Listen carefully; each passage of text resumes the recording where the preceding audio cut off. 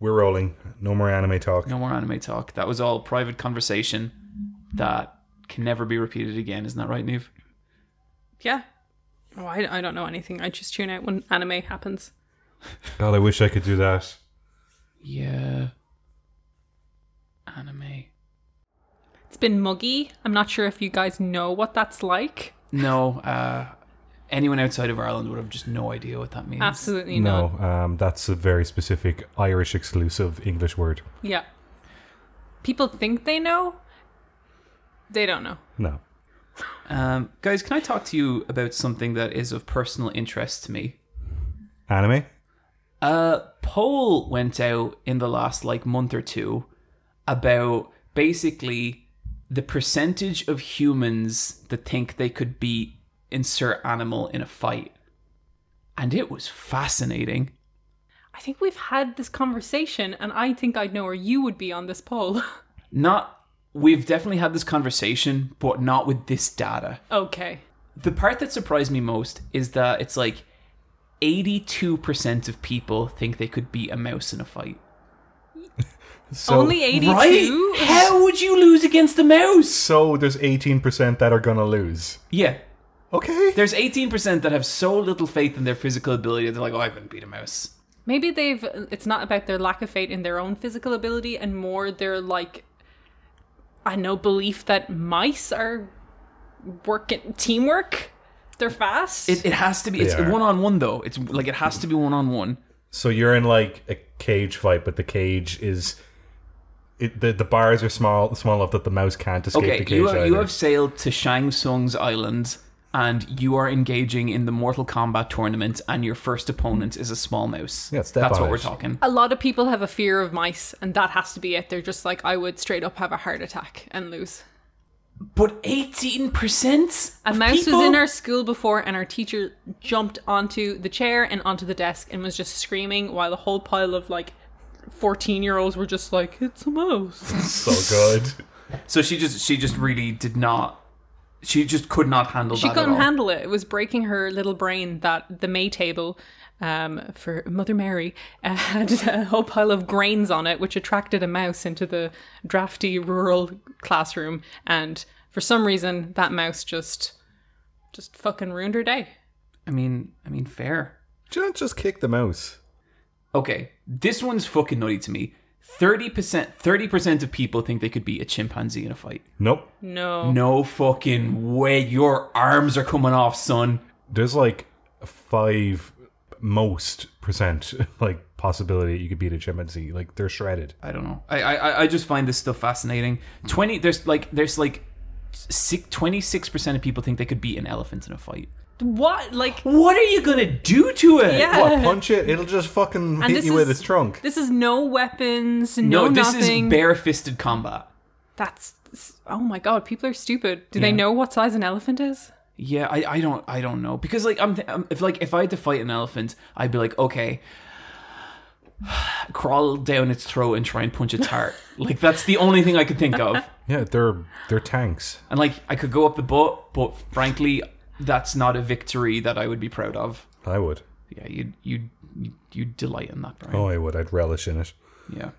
Would you fight a penguin? Oh yeah, I'd kick shit out of a penguin. Okay. Literally beat a penguin to death. No problem. Wouldn't want to. Okay, ostrich. No fucking they way. can, those are gut you. those are just velociraptors. If you take the feathers off their talons are so big. If you take the feathers off an ostrich, it's just a curled up velociraptor, and then they run away and find more feathers. Is this a scam they've been running this whole time? It is. They're still here. Would you fight a piranha? Just one? Just one piranha. Just one. That'd be fun. Bam. Okay, but you're in a giant tank with the piranha. I still don't think he could do anything to me. Yeah, just grab onto a little bit of flesh. Yeah, the moment he grabs, I strike. I'd be really scared to fight a piranha. I hate that in Tomb Raider. Yeah, she gets eaten by the piranhas. It sucks. I've just been conditioned by all the awful piranha deaths in fiction. I saw a National Geographic documentary on piranhas before, and I was I'm going to say it, I was mildly disappointed. It's they more nibble than devour. You mean it's not like a cartoon cloud where it's like a flurry and then all that's left is a skeleton No, remain? it's not like that. It's more like they're just and that's it.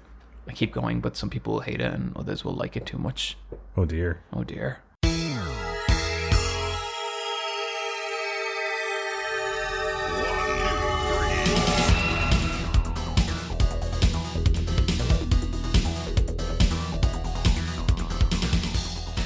Welcome to Let's Fight a Boss, the world's strongest video game podcast. I am sitting here with two of the best goddamn wildlife authorities this side of Ireland. To my left, they call him the Chimpmonger.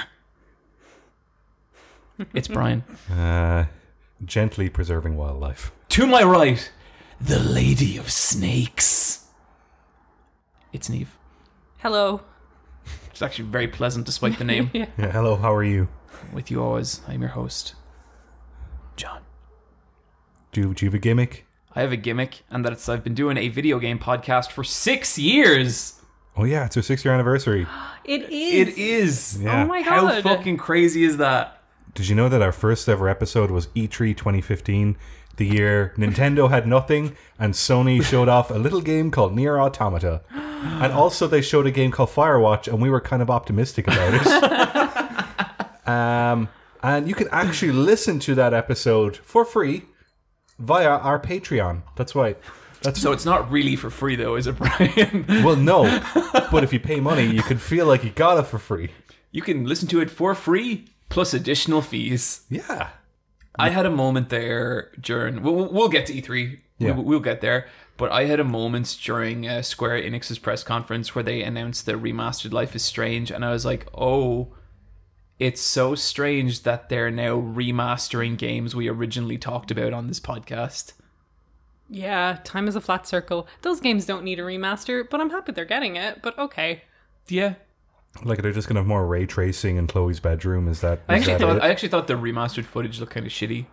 I actually liked the flatness of the other ones, and I think like the more complex lighting just sort of takes away from that look. I kind of find that with a lot of remasters these days. It's like, something's lost in translation. It shows all the goofs and all the mistakes.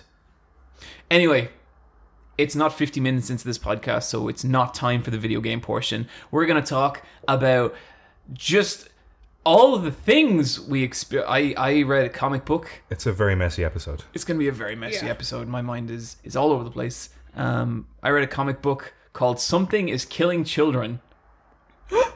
Sounds like a hoot. It A is. treat. This is a cool comic book. It's about basically small town and something is killing children, and you see what that is for. It's a monster. But where things start to get interesting is this girl comes to town, a stranger, and her design is the coolest thing about this. She just looks fucking awesome all the time. She just wears a white vest and a cool coat, and she fights monsters. And No pants. No pants. There's no need for pants anymore. No, it's just all vagina all the time, every panel. She looks cool. She's wearing pants. Yeah. I'm looking at a picture of her. So sometimes on this podcast, we will describe an image and we'll show it later. You know what? We're not. And we're just going to say it outright. If we say we're going to show something later, we've forgotten about it and it doesn't matter. Sorry, John. It's okay. It is one of those comic books where like a lot of people really love it. And I think it's quite good. But it's also like it hasn't hit like that more kind of, it's not more than that for me yet, but I'm only a couple of episodes in and it's cool. And like there's like interesting stuff, like the only way she can lure the monsters out is to bring children with her because the monsters will be lured out by children and they only like eating children. But I think the coolest thing about this comic is it is just one of those, it's one of those comics where some of the panels are so fucking well done. You just kind of have to stop and stare at them. And it'll be something like, you know, a person standing in a doorway and the shadow is cast just right and like the lighting and colors are really, really beautiful. It's like, it's exceptional at capturing like those little moments. And I think like that's the thing I really love about it. And everything else about it is fun, but I think sometimes those panels are just like, they're fucking amazing. Brian. Yes. What do you got, buddy? I have a TV show called The Girlfriend Experience. Have either of you seen this? No. It was a Steven Soderbergh movie that came out in the late 2000s, which I haven't seen. But then over the 2010s and now into the 2020s. The 20s? Is it called the 20s again? Is that what we're calling this decade? Yeah. Yeah. Yeah. It's the 20s. Yeah. Shit decade. Anyway. But it's not going well so far. I mean, we still got like 8 years. Yeah, it might get better. This is a TV adaptation of that movie, and it's an anthology series where each season is its own thing, but it's on a network called Stars with a Z at the end. The only way to watch this in our region is to torrent it. I didn't know people were putting Zs at the end of things still. You gotta. Let's fight a boss. Like, I do like how that sounds. yeah. Very What's modern. the girlfriend experience? It is a high production show about an escort, and each season is a different story, but it's always about a woman, generally in her mid to late 20s, but one of the women is in her 40s. Season 1 stars Rowdy Keough, who is Elvis Presley's granddaughter. Oh, crazy. And the first season is pretty good. Season 2, it has 2 protagonists, and they alternate every second episode with each storyline, but they don't have anything to do with each other. It's just how they did it, and that was an interesting approach. Season 3 is currently airing, and I'm particularly enjoying this one. And it is about a sex worker who has left America, moved to the UK, and has joined a British think tank, and she is using her scientific research to collaborate with another researcher to build an AI system that is based on lust and raw human emotion. Okay, I was wondering when we were going to come back to the... And what does the AI do? Like, what does it service? We're not sure yet, because the way this show is made is it's a very well made show, and the reason I started watching this originally was because it's directed by Amy Semmets, who's a director I really like. She did the first season, and I think she's just kind of a consultant now. But you know how you'll watch like it's kind of like a David Fincher thing, or like House of Cards, where like everything is very obelisk and like pale constructs and vast wide shots. A lot of white walls. A lot of white walls, yeah, and people are acting very sterile and reductive because they don't want to give away their real feelings, and everyone has their game face on at all times. So like you went on a bit of a journey there, Niamh. I just think that's a really interesting approach aesthetically for like dealing with escorts and sex workers, because like giving the girlfriend experience, you think it wouldn't be like sterile, you know, it would be like to create something comfortable. Like so far in season 3, there's been no full frontal nudity because it's not that kind of show. It used to be that kind of show, but it's like the first season was kind of a bit, you know, we'll lean into like the sensational and make it look trashy and stuff like that, even though it doesn't need to be like that. But by season 3, they're just kind of going a very different route with it, and just kind of making it very like I don't know, like it's just weird. It's got a weird vibe to it. Sounds cool. Yeah. Authoritarian, is that the word? Yeah. And so It's got some weird camera angles. And so so she's using her experience as an escort to create this sex robot. Sure. Okay, it's really weird because Would you guys date a robot? Yeah. robots are cool. Like, imagine going out and date with a robot and you could ask so many questions. What would you ask, Bryn? What do you eat for breakfast? I do not need to process nutrients. But what do you process instead? Information. I'll tell you. But then you'd be asking the questions and they'd be like, This isn't sufficient. You're not meeting her needs. no, I'm not. I'm sorry. Oh. I'm sorry, Escortron. I'm so sorry. I don't know. This is why I stopped dating biological matter. This is the kind of show where, like, they had lots of escorts, like, consulted on it, on how to, like, get it accurate. And I'm sure in the broad strokes, this show gets a lot of bigger things right. I'm sure in the subtle details, it doesn't. But I think any show on any industry is going to have those mistakes. I'm sure if there was a television show about an animation studio, we'd be able to, like, point out the stuff that's correct and then the stuff that is incorrect. Like, you know how stuff that's kind of adjacent to us, like Silicon Valley and Mythic Quest, and Yeah. how we could be like, that's a correct like set design for someone in that job position, but the way they solve that problem is not correct. The way you've only one programmer is wrong. Yes. Yeah. No, I had that all the time with Mythic Quest, where like the lead programmer's like, okay, well, I'm just going to tighten up that animation now, and I was like, That's not how that works, dude. but I understand why that's the way, because it's a TV show. They have to shorthand entertainment. yeah, There's only 22 minutes. They got to get it done. yeah. But yeah, like this show is the kind of show where you're not really sure what it's about for the first couple of episodes because people kind of just talk in vague terms, or they don't talk. Like, everyone is so indirect in this show, but that's kind of the point. But the hook this season is it follows a girl called, I don't know her name because she changes her name. She's like 5 different names. She goes by Cassie when she's escorting. Her dad has Alzheimer's, and it's probably in her genes that she will develop Alzheimer's as well. So she's in this situation where she's worried about her future, and I think that's what's kind of motivating her to kind of get involved in this AI, because I think she's interested in kind of imprinting a version of herself on in another form, which is kind of cool. So this season is kind of sci-fi, but it's not like I wouldn't say it's sci-fi. It's fictional science. It's the other way around. This is one of those shows where like I'll watch it, and for the first few episodes I'm not into it, but then by the halfway point I'm like, let's fucking go.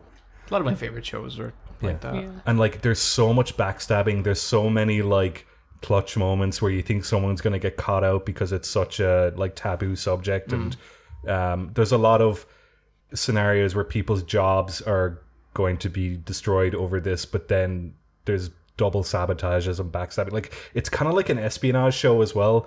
That's probably where it gets its sensational TV stuff from.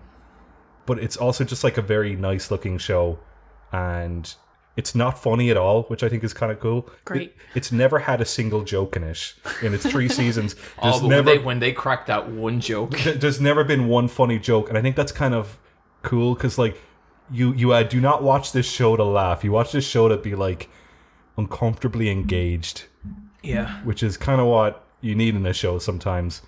And everyone is super attractive. Everyone is very handsome. Some of the clients are very scary, and some of them are very alluring. And the whole thing is just this mysterious package. Cool. That sounds great. Do you think you'll go back and watch the movie? Maybe. you will, Brian. Yeah, I will. I should. Just to see the DNA Yeah, I guess. Yeah, of your yeah. new favorite TV show. Yeah, it's my favorite TV show. It's exactly who it's catered for. It's me. Great. It's just a good show. I'm sure there's some stuff that it gets wrong, but I wouldn't know. I'm a big dum-dum, but it's good. Big dum dum when it comes to escorts. Yeah, unfortunately. You know, you can't be good at everything, John. What? Isn't that right, Neov? Sure. Yeah. I think it's time for Wrestle Talk. Oh my god, all my dreams are coming true.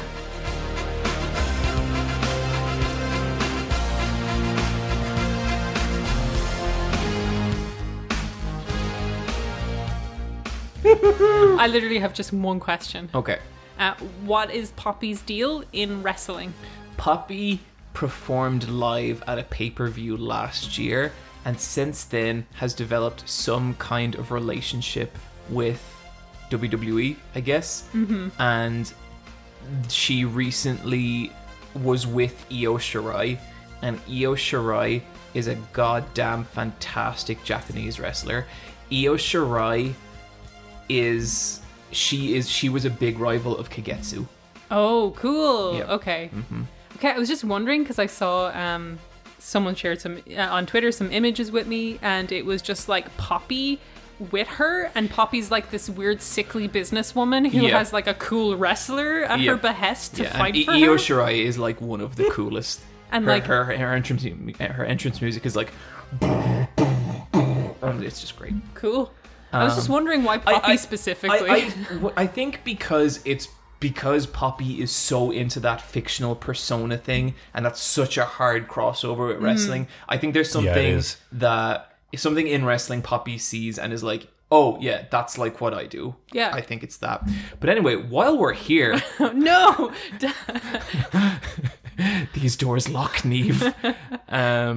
No, I don't have that much to say about wrestling. Roman Reigns is like the best thing in wrestling right now. I can't believe it. He sucked 4 years ago, and now he's the greatest, and it's amazing.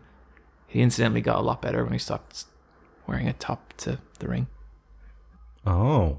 Ah, He is such a beautiful man. The tits are out, are they? Everything's out. girls out. Release the hounds. Guys, I watched 1979's Phantasm. It's a spooky house movie, is it? So, kinda. Okay, this is about two brothers who... It's a film about brothers, Brian. Their brother is killed by a demon lady. They try to have sex in a graveyard and it doesn't go well for them. And then it turns out that when they're at his funeral, the funeral home that is like embalming his body is also deeply haunted. Not even haunted, run by interdimensional demons. This is one of those movies that's super famous among like really hardcore horror people and no one else. And that's because it's fucking ridiculous. It's so silly and fun and weird. There's a flying metal sphere that patrols the funeral home, and if it catches you, it's gonna jab 2 needles into your eyes, and then a third spike will shoot into your brain and suck the blood out of your head, and it will spurt the blood from the back of it through a fourth pipe. That's fucking gross. Yeah, it's cool. The funeral home is also run by evil dwarfs, as well as the interdimensional demons. The evil dwarfs work for the interdimensional demons. What do the demons need or want as funeral directors? More dwarfs. I recognize this. I don't want to spoil it too much, but it turns out that the dwarfs are normal people compressed. So is the funeral director kind of like the face of this movie, like the villain? He's kind of Terminator-y. Yeah, I'm looking at him here. There's a point where they're recognize like, him. how do we stop him? You know? Oh, he's looking at the embalming fluid. It's weird because like it is such a silly movie. Like it's really, really silly. But like it's also about like this extremely young child's fear of like death and the afterlife and what is to come. And it's actually kind of interesting from that point because like while it is like so fucking stupid, all the imagery is about death and like it's this funeral home and all his trauma comes from like, you know, the death of his brother and all this kind of stuff. And so like it's actually kind of something there if you wanted to chew on it a bit. But I think what I really find so fascinating about this movie, this was made in a world where Halloween didn't exist. There is no element of this movie that is even vaguely slasher-ish. And you kind of forget like how all-consuming kind of slashers have become in horror, because in like it's got to be like 95% of horror, right? There's always like some element of, you know, something dangerous running that is like chasing people. That's using a blunt object. Yeah, like and like, you know, it can kind of be a monster and stuff like that, and that has its own history, but it's just, this really feels like a film that was made in a world where slashers didn't even begin to exist, and I think that's really, really interesting about it. It's kind of slow in places, it's kind of weird, it's also kind of a hoot, and if you want a weird horror film, I enjoyed it. I had a good time with it. Neve. Bo Burnham's inside is absolute just the worst I've ever fucked. Hour and a half just sank. It was really funny. Only cut the Okay, I'm gonna start this because both of you have weird like I don't know what's going on with your bodies. Oh, I'm not right. Like I'll admit it, I'm not right this evening. There's a television show starring Kate Winslet and it's called The Mayor of Easttown. Is it good? I have not seen it. She's fantastic It's in it. fucking shit. We're not doing so good, John. You have to be careful with these words. Oh my god! Ow! Oh, that's what it feels like, huh? Nah, Neve is pretty good. It's pretty fucking good. Come on. It's a great show. What kind of lunatic? No, okay. No, it's not pretty good. It's fantastic. I love this show. It was like, it's one of those rare shows that like 20 minutes into the first episode, you're like, okay, this is fucking great. I am having a great time. Kate Winslet is fantastic. She's fucking brilliant. And I think her name is Rose from Titanic. Rose from Titanic. Okay. She is just constantly good. Everyone around her is constantly good. It's one of those casts. It's one of those casts that's so good that there was a character in episode 1 where I was like, "Whoa, this character is really good. I can't wait to see how this person's journey unfolds over the course of 8." Oh, they're dead. They're dead. Never mind. It's okay. It's about a.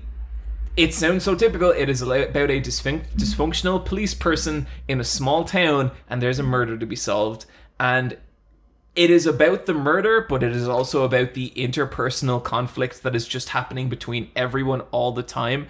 And it's nearly miserable, but it's also really funny sometimes. Yeah. Her mom is fucking brilliant. She really fights with her mom, and one of my favorite scenes is like they get into a big argument and she's like, "You fuck off, mom," and her mom's like, "Why you fuck off?" And then 2 scenes later they're just talking like normal because that's just their relationship. Like they don't apologize, they just go back to the way things were. But it's fantastic. I'm like 4 episodes in, having a whale of a time. Every dinner is just a treat, and I really, really recommend this show. I really liked telling Neve it was shit and then waiting a good like 40 seconds before I kind of walked it back and just watching her kind of twist and squirm. Yeah, you got me. It's Neve's favorite TV show ever. Do you want to explain why? I won't go that far. No, I really, really enjoyed it. I watched it all in one go. Oh my gosh. I know. I didn't leave it. I've been depressed, but I didn't leave the couch. Oh man, you know I what? just Like being binged it. depressed is horrible, but a good solid like 13-hour depression watch. I know. It was like I was like, I haven't done this in years. This is fantastic. That's how I consumed like most of Hajime no Ippo, and like that was a really shit period, but wow, that was a good time. And it was just exactly what I needed, because Kate Winslet is like one of the most beautiful women in the world, but she just disappears into this role of just like a washed up, kind of burnt out woman who's so busy that she doesn't have time to take care of herself. At the start she has a limp because she hurts her leg chasing after someone. She's just tired. And then like 1 scene out of 20, she'll just turn it up a smidge, and it's like, whoa! There's Kate Winslet. Yeah. Great shit. Kate Winslet is an English actress, so her accent is amazing. She just pulls it off so convincingly. Oh my God, that okay. you just don't know. I love the small interpersonal relationships, and like she's trying to solve this murder in the town of like, and it's a small town, so they get in an FBI agent to help her, which is played by Evan Peters, and it's nice to see him out of Ryan Murphy jail. Like he's a really great actor. He's great. And like he it's one of these characters where like he's kind of playing a bit of a like a nothing, like I'm not going to say nothing because he does have significance in the story. It's not like his character is like super fascinating, at least where I'm at, but he makes him interesting. Like he has all these little mannerisms and stuff that it's like, oh, I believe this person 100%, and it's not really the writing doing it. That's not even like a criticism on the writing. It's just he's just not that important part of the story where I'm at. But Is he doing an English accent as well? No, he's doing this like, where is Easttown, outside of New York kind of accent. Sure. Wise guy. Tough dude. But he sounds like he's just like, he's a great character in it, and stuff happens with him later, and I was shocked. But I just loved seeing him in something else that wasn't Ryan Murphy based. He has become like a more and more fun part of those American Horror Stories as they go on. Yeah. It's also real good for like end of episode 1, it's you're like, well, I know who fucking did it, and then in this episode 2 you're like, you know what, that was stupid, but now I know who fucking did it, and then episode 3 you're like, no, but this time it does the red herring stuff, but it does it so convincingly that you spend the whole time being like, this makes sense. Every red herring feels like the final episode reveal. Yeah. And like all these interpersonal relationships, she's so tired and run down, but it's also like he's trying to be like, how do you solve a murder in a town full of people you know, kind of thing? Yeah. So it's nice to have that outsider perspective who's just like, do you know everyone? And she's just like, yeah. And it's weird, like, by the end of the 4th episode, I found myself, like, really giving a shit about characters who I hated in the first episode, like the cancer lady. Oh, yeah. But, yeah. Great show. Don't want to speak about it so much because what's fun about it is the mystery kind of just thing. dive in there, have some fun. Yeah. So the show has a good vibe. Definitely. Oh, totally. It's one of those shows where it's just, it's always a pleasure watching it. It's kind of the best of True Detective, but imagine Kate Winslet. Yeah, she's very good. She's very good. So my favorite TV show ever made. Thank you so much. I can't wait to watch it. Okay. It's okay to like something before you've experienced it and defend it with your heart. Yeah. It's a normal thing to do. Cyberpunk 2077. You gonna buy that director's cut Death Stranding, Neve? Oh, yeah. I have some stuff to say, but we'll get We'll to get that. there. We'll get there. Real quick. I watched Bo Burnham's Inside. I thought it was fine. I have no strong feelings for or against it. I thought it was fine. People have been asking me about it a lot on Twitter. I thought it was fine. That's all I gotta say.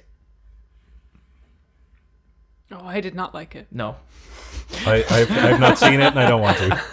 Why don't you want to see it, Brian? Let's ignore everything else. Why don't you Yeah. want to see it? You know the way sometimes you just don't want to be part of the conversation in its peak and you want to wait a couple years and then Yes. enjoy it in peace? That's why I don't want to play The Last of Us Part 2. Even now? Not even... It's going to come out remastered on the PS5 anyway. He's completely right. Yeah. Oh, no, totally. I do the same Absolutely. thing. Yeah, It's just like, it's just one of those things where you do not, like... Whatever that zeitgeist is, you want to be as far away from that bullshit as much as possible. You just want to enjoy something privately and quietly. I will say I did not like it, but people love this. Like, people love it so much. I don't think it's going to age well, and I think people will reassess this way more unfavorably in like a year or two's time. Yeah, like, Excellent. you know, if it's helping people now, cool. I think like it never got to that point with me. Like I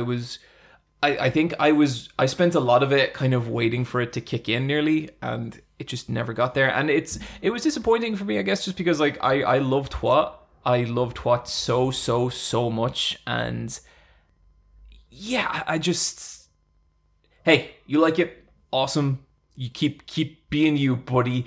Strategy talk.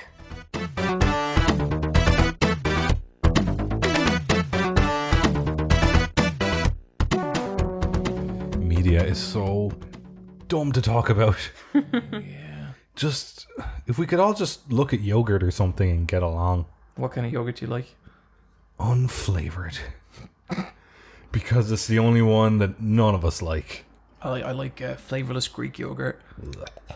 Yeah, me too. With some honey, it's pretty good. Oh, I never thought of that. Yeah, honey. Add your own flavor. I put blueberries in there. Ooh. Frozen blueberries. I see. Yeah. Does that not hurt your That'll stay teeth? good for days. Oh my god. No, Brian, you give frozen blueberries like a minute, they go kind of soft. I guess yogurt is always at room temperature. No matter how cold you make it, it always just fucking heats up right away because it's yogurt and it's mysterious. Do you guys want to talk about video games? Yeah, I want Yeah. to talk about video games. Oh, where to start? Fuck. Do you want to say one of the more... I feel like Stranger's Paradise and Guilty Gear are both going to be long ones. Sure.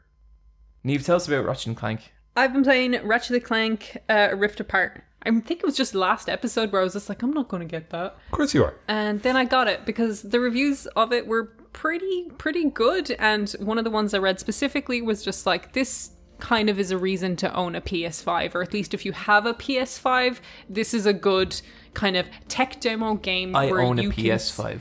Yeah, You should own this, John. it is a good game to play on this to see what it's capable of.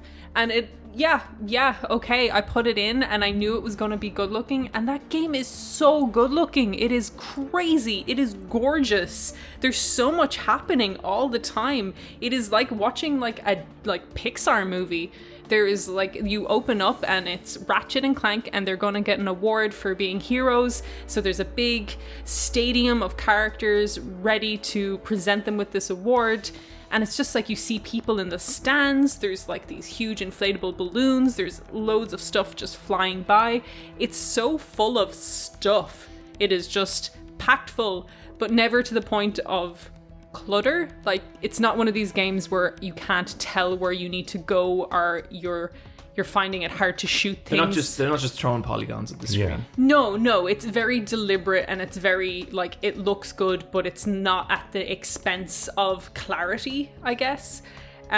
Just I feel the the amount of particle shit that started last gen and is continuing hard into this gen. I find that kind of frustrating sometimes. That's a fine line to walk. Yeah. This, like, isn't even, like, particles. It's just, like, characters on screen. Like, so many of them. And, like, there is, like, particles and lighting and just crazy shit happening all the time. It's a very dense-looking game from what I've seen. It is packed full of stuff. It is your typical Ratchet and Clank affair in terms of combat. You have a whole pile of cool guns and you shoot them. And and like, it feels good to do it. Like, one of my favorite guns so far is the pixel gun, where you shoot it and, like, the person you've shot, or the enemy you've shot, kind of turns into a pixelated version of itself. Oh, that's cool. Yeah, and it has that kind of, like, Doom sound effect where it's like, and it gets really crunchy and shit. You have just explosives that you can lob, and just, you can flick through them. You have a weapons wheel, which will stop combat to select the gun, which slows down combat quite a lot, and so I don't like using it, but you can quick select weapons from your D-pad, but you can only select 4 weapons from it, and you'll obviously have more than 4, but you can kind of assign those to your D-pad, which I think is the way to go, because I think flicking between them slows down stuff, but you get ammo from crates, you'll run out of ammo, you will eventually have to go into that menu and slow stuff down to get them. The extra stuff that's in this from the last game, kind of, you see the PS5's power. It is using rifts, so there will be a portal on one side of the map, and you're there. You can tether yourself to a rift and pull yourself to that point in the map and be there instantaneously. So you're basically traveling to points instantly on the map, and it's cool. Like, it's really impressive. Gameplay wise, is it, like, specifically useful? Have I used it much, apart from the moments where you have to use it for navigation? Not really, but it is cool. There's a new character in this called Rivet, who is a female Lombax, which is what Ratchet is. But she has a bushy tail and a pink nose. Yeah, she's very cute and she's very endearing, and I like her a lot. I'm enjoying playing as her. She has the exact same weapon loadout as Ratchet, so you don't have the frustration of kind of learning 2 different characters, but it also means the gameplay is the exact same kind of thing. It doesn't really shake up. You're doing the exact same stuff as either Ratchet or Rivet. Where the gameplay does change is with Clank's stuff, and that's kind of more environmental puzzles, where Clank has to solve little instances where little versions of himself is running along a track, and you have to do stuff like an elevation sphere will make them jump up into the air because you have to get them to an end point. So they start at one point, you have to get them to the end, and you have to just kind of figure out what to do in between to get them to that point. Those are fun, nice little things. They're not particularly difficult, but it kind of gives Clank a moment for himself to kind of be a character outside of all that big action and shooting, which is nice. Story-wise, I kind of said before, I don't love Ratchet and Clank's humor. Thankfully, it's kind of missing in this game, that kind of tongue-in-cheek kind of humor that they've done before. Ratchet and Clank, up your arsenal. Yeah, literally that kind of, like, edgy shit. Like I never liked it. That's kind of the reason why I didn't love it. It's just, it never landed with me. This is way more sincere. It kind of sounds like up your butt. It does. But that's where poo comes out. Woo! Sorry, Neil. This is way more sincere. Like, it's like Clank wants to help Ratchet find other Lombaxes, so he made a portal gun that will bring him to different dimensions to try and find others of his species, because he thinks Ratchet is lonely, but Ratchet kind of just wants to hang out with Clank. And it's kind of a story about their friendship and kind of assuming things, but also Rivet is there, and it's kind of her story's a little bit about self-acceptance, because in her world, robots are the bad guys, and she has, like, she's an amputee, so she has a robot arm, and she kind of hates that part of herself. So there's some nice little character moments in there. Is Rivet gay? I don't think Rivet's gay. I think there's I was expecting Neve, her to come be on, like you're gay for Rivet. maybe she absolute- will, but like here's my thing. I think there is a gay like an LGBT allegory. I think there's a good strong trans allegory with Rivet. Like I know some people won't care about my take with that, but I do think Everyone who listens to this goddamn podcast cares about your goddamn take, Neve. I think Rivet has a really strong trans narrative because like her and like Ratchet are kind of opposite versions of themselves kind of thing, and I think if you want to like read that into it, it is definitely there, and it is what I am doing because that is how I approach media. I like the coding is there if you want it to be. I haven't got too far into the story, but I am afraid that they'll do the thing because Ratchet is the lone male Lombax and Rivet is the lone female Lombax. They got to be the breeding couple. Yeah, my horrible fear is that they will fall in love and be together as I the would breeding. hope. I would hope we're kind of past that. I would hope so too. So I'm kind of considering them as kind of like just as either each other's beards or maybe this trans narrative What's it in my head. called when you ship people, but like as friends? Friendshipping. Friendshipping. Is that really a thing? I don't think it is. I like Pacific Rim at the end because at the end the male lead and the female lead are friends, and it was like, whoa, that's new. yeah, it really was. Like in anything else, they would have kissed. And they came Yeah. so close to 'Cause- kissing, and then the 'cause- credits roll, and you're like, awesome! Yeah. Oh, just more of that, please. More of that, please. Normalize male-female friendships in media. You gotta. One thing I would probably kind of like if I'm gonna throw criticisms out there, it's the combat is very samey. Like it feels exactly like old Ratchet and Clank, but like polished. There's to the so end many of the Ratchet degree. and Clank games as well. Yeah. There's crazy, and like when you start like factoring in like some PSP versions and stuff. Yeah, I think there's more Ratchet and Clank games than Kirby games. I'm thinking of a similar That's IP. fucking nuts. And like Kirby's about twice the age of Ratchet and Clank. Yeah. And Ratchet and Clank haven't even had anything like that recent. Well, I guess they They had, had the the remake, They had the remake of 2016. And a movie to tie That's in still with 5 it. years ago. It's crazy. The first 4 bosses I've fought have been very much shoots a laser at you, you have to jump out of the way, shoot it. They'll add ads halfway through. Avoid laser. Phases of Tree. Kind of, yeah. Any Not stamp even- the ground, jump over the shockwave. Yeah. Fucking hate that. Have you had to that's fight, become such a pet peeve. Did you have to fight giant hands? No, not yet. I mean, It's all Brian, robots like with a laser. you are so right. far. Like giant hands are a super cliched boss fight that have happened so many times. But every time I fight them, I'm like, yeah, this is awesome. Give me 5. And like maybe they will shake that up. I amn't like too far into it, so I'm hoping they will. But it kind of just that's where it's falling down for me. Is it kind of like, okay, I get what this combat will be. Right. Kind It's of stuff. accessible for all ages. Yeah. Do you think we should play this game? I think like it's a short game. It's 10 hours and I absolutely understand why it's 10 hours because it is so aesthetically rich in detail that you could not sustain this past a tight 10 hours. I mean, I'd like to play it for end of year. I think. yeah, definitely. I'm due to get it later in the year. Maybe. I'll pass it on to you guys Yeah, because as I said, it'll you get can, passed you can around. get through it. We'll pass it around. Yeah, this game costs €80. Yeah, I don't think everybody needs to pay for this. No, this is if you're playing on next gen consoles, you need friends that you can share these games with. You gotta playground it. You gotta have a game share set up.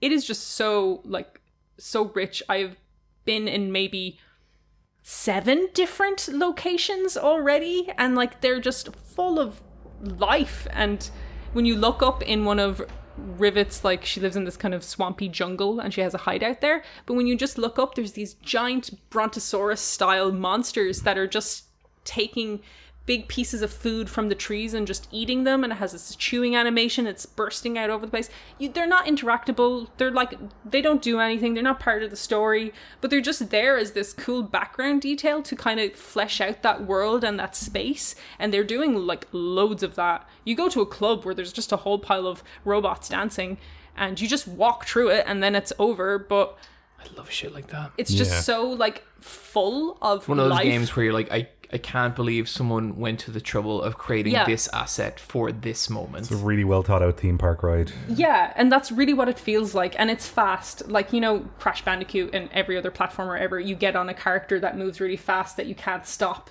It has that. You get on like a big wormy thing and you go through a swampy lake. But like it's a big valley bowl shape, so you can kind of steer around. Exactly, Yeah. smash into boxes, collect all the pieces. Like it's Yeah. like if you like That Spyro, if you Mario like anything thing like that. from the last Bowser's Revenge, the dinosaur thing that you swim around in. Yes. A lot of space. Yeah, Because you're going to goof it up. yeah. It's part of the fun. That happened very early on, and then later on there was something similar with Ratchet. Like it has showed me a lot of its cards already, but the trappings and the presentation is so beautiful and full and wondrous that I don't mind. Maybe it might swerve you. Might be the stuff. Maybe, yeah. That's- I'm open to it. I love that when like you get to a game, you're 3 hours in, and you're like, okay, I think I get it, but you don't get shit. Maybe I don't. Maybe you don't. Time to subvert everything you've learned before.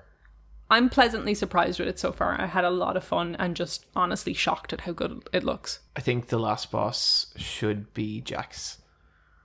Jack and Daxter. Yeah. They I think show up. You should have to do that thing in the video game where like Ratchet is pointing a gun at Jax and Jax is like dead on the floor, and then just R2 comes up and it's not going to move forward until you press R2. Oh, I hate that. I'd love if you walk into a room, but then from the other side of the room, the door opens and Jack and Daxter walk in, but they both zip up their pants and they go, "Sorry, we were just in there having sex." And Ratchet's like, "What's that?" And he's like, "You'll find out when you're older. Could he be like, But you're not gonna grow up to be older." Fucking blast his fucking face open. Okay, I know you're being gross, but I will say, in Jak 2, there's like this sci-fi world where a whole pile of spaceships are going around. It's like their little GTA world. Yeah. There's a bit in Ratchet and Clank Rift Apart where they have that kind of world, and you know in your head how you picture something versus the reality of what it is. So like the graphics suck in Jak and Daxter 2. Like fill in those blanks? 2. Yeah. I was like, this is what I imagine that world to look like You've in got Jak your- 2 yeah. kind of thing. You're in your rose-tinted nostalgia goggles. Yeah, so it's kind of like all those kind of moments that you have from other platformy games in this kind of vein. You're just like, this is what it's like in my brain. It must be cool for a kid now to grow up and play this, and like, Fuck, yeah. and when they're older, it should look like it looked then, unless video games get even more fucked up. I know. looking. I'd love to know what it's like for a kid to go back and look at the shit we grew up with, because we'll never know. You know, No. It must look real never, sad. We will never see what they see with the shit we used to love, and I think that's really interesting. Neve, that sounds good. Yeah, having a good time. Cool. Fantastic. Real quick, I'm playing more Disco Elysium. This has been, I think this is like my 5th time talking about this game, and I had a lot of trouble getting into this game. I think it was like 3 tries before it started to stick. The game takes place over the course of 5 days. I'm on the 4th day now, and the game has shown me its cards. I understand why I am there and what I am trying to do. I think to everyone who is like, this game is like incredible or whatever, like this game is really important, I'm at a point where like, yeah, I agree. It's just a very good game. Completely unapologetic in what it wants to do. If you do not have the patience for it, it does not give a fuck about you. And I find that frustrating, but I also respect it. And I am at a point now where I think I might love it a little bit. It just has so much heart. And I think when you get to that game first, you just see a lot of the ugliness in the game. Because, like, you know, you're playing as just this train wreck. Like, you can mold that character in a lot of different directions. Like, there's a lot of customization, like, not just for, not like, you know, dex or strength or intelligence, but like, you know, is he very authoritarian? Is he a socialist? Is he just like a kooky weirdo? Does he just like to do drugs all the time? You can really mold him in any of those directions, and those changes are significant. Like, they change how you interact with those characters and who becomes important and all this kind of stuff. But he's always a fucking train wreck. He's just so broken and so sad.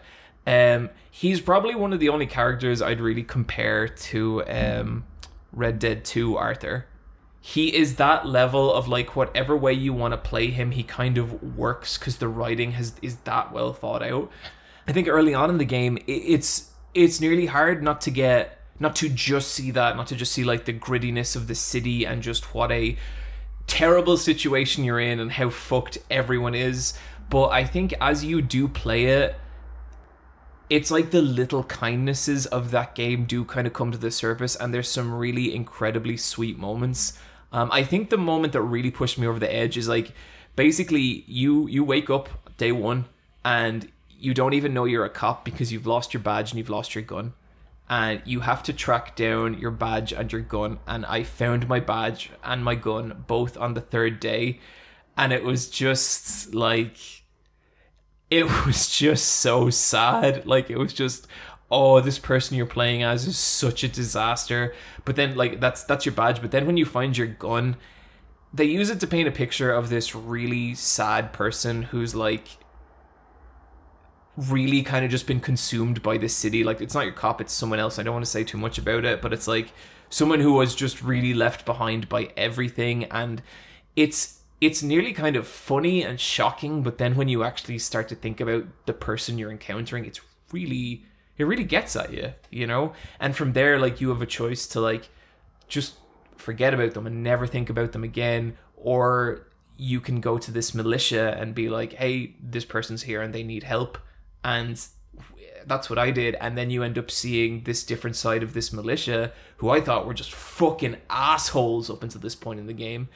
And so, like, yeah, I think it's a kind of beautiful game in its own way. Like, it has so much heart. And, like, I've brought up Kim a couple of times, your partner in this, and he is just the sweetest fucking person. Like, he sees what a disaster you are, and he will pull you up about it, but he can also tell that you're trying your best. And the way he communicates that is so subtle and so sincere that it really is a very special game for all the bullshit, I think, with it. But with even the bullshit, at this point, I'm like, the bullshit is there because the game knows what it wants to be and it's not willing to compromise. And I can't really, I'm at the point where I can't fault it for that. It just is what it is. I think if someone's not going to enjoy this game, there's 100 valid reasons to not enjoy it. But it's not like, I don't think they've miscalculated at all. I think they knew exactly what they were trying to make. And yeah, it's cool. I think if you're unsure, you could wait for a discount with it. But I also think this is going to be a game that is going to become probably a big talking point in the years to come. And you're going to see its influence in a lot of ways. And I love it. Like, I think it's great. That's my talk on Disco Elysium. Very good. The greatest game ever made. The greatest game. Fuck Undertale. I'm going to drag us back to Ratchet and Clank for a second. Why not? I'm so sorry. It's great. Okay. Ratchet's voice actor is Titus's voice actor from Final Fantasy Boo! X. No, Shit shut up. game. No. Shit game. He's got a nice the laugh. best one. His laugh is very good. Just like that, Neve. Brian, could you do your impression of Titus's laugh? I'm Titus. John, your turn. Not where I thought, ha ha ha ha ha, the beauty of life. Actually, Una. John. Oh my god, that's... Actually, John, he's just doing that deliberately to Yes! cheer up Yuna, actually. Yes! This is what I've been saying. He's putting on the laugh. But I also know it's a he's putting on the but laugh. a terrible It's not laugh. like I thought that was his actual voice. It's still a fucking shit scene. No, Neve. it's not. If you had empathy and were a human, you'd enjoy it. Lovely laugh. though. Anyway, Ratchet shares the same voice actor as lovely, lovely Titus, and it's very nice to hear his voice. It makes me happy. Yeah, he's got a real good, like, anime voice. Fuck. You love Yeah. anime, Neve. I love anime. I Like- love Digimon. Love it so- Digimon's Tamers is my favorite show. Digimon Tamers is great. Yeah, I know it's. Terriermon. No, I'm Fucking actually brilliant. like being very sincere. I love Digimon Tamers a lot. Yeah, it's Renamon? class. Yeah, it's Well, It's fucking brilliant. John really likes No, Renamon. Brian, stop. John, can we... Brian. Renamon. John, come on. Just describe Renamon in 3 words. She's strong. She's a strong Digimon. She's a strong Digimon, isn't it? Look, I watched that as a 14-year-old and I had complicated feelings and I did not know what they were. Yeah, because a furry wasn't a thing back then, really. No. Or it was, but it wasn't like a thing that was spoken about. She just has a really cool design. She's absolutely fantastic. There's a really cool figure of her, but then they sculpted boobs on her under her fur. Cool. So everyone has to be like, I don't think that's canon. But who knows? Unfortunately, Neve, I think you're probably in the vast minority on that one. It's a huge improvement. Real talk. Do you know what I actually do like about the Titus laughing bit? What? Fucking nothing, because it's shit. Oh my god. Ugh. You're just winding me up and it's successful. I am. That's true. That's Yuna's pretty cool. She is. true. Yuna's great. Titus isn't. No. Brian, talk to me about Ganbare Goemon. Ganbare Goemon. I need to go to the toilet. I'm out. I need a moment. Sometimes when we need record to the get angry. podcast, Neve goes to the toilet and just screams. She's just gonna do a very angry toilet.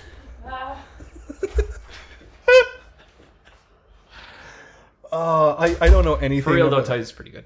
Is he? Okay. No. Not at all. I don't know anything about that game. I don't want to. All I know is what to say to annoy people about that game. Whether to get on their good graces or bad graces. It's a very easy game to wind up people. And for that reason, it's probably a game. Auron's cool. He's got sunglasses, big sword. Lulu's fucking great. Who else is there? There's Waka, is there who's a cat? Bender. There's like a cat. There's a human. giant furry dude. Yeah. He's pretty cool. Like a feline looking Yeah, thing. I think he's kind of the character in the game that I was like, oh, cool, can't wait to find out this guy's deal. And then the entire game went by. Oh. But Yuna's cool, Riku's cool. Riku gets way cooler in the second one. Is there a time skip in 10? Not in 10, but between 10 and 10-2. But 10-2 is just the girls, isn't it? 10-2's just, it's Riku, Yuna, and Pain. Yeah. And Pain's like Neve. Yeah, I've seen Pain. And I'm like Yuna, and you're like Riku. Is Riku the one... She's the happy one, the spicy one. She's the one with the dreadlocks, is she? Yeah. She's Albed. Okay. This is wavering talking about Ganbare going on, and Niamh's missing this entire conversation. Yeah. She'll be back soon. Niamh, could I ask you a very difficult favor, please? What? Yeah. Could you turn on the light, please? Because it's gotten dark. So the lamp over in the corner, the floor lamp, and it's the top dial. Oni, we're just going to leave all this in. Oni, thank you so much. So the other thing we asked you to cut, do cut, but then this do not cut at all. Thank you, Niamh. Thank you, Oni. Neve, do you want a beer? Thank you, John. Yeah. Okay, we're getting yours. Yep. There should be a bottle opener there on the oven. It's magnetized. Is that the Rockshires, John? Yep. See, people love this stuff because it's like they're actually hanging out with people. It's so authentic, and we're not trying to we're not trying to hide the goofs. We're embracing. It's behind you. And then look down.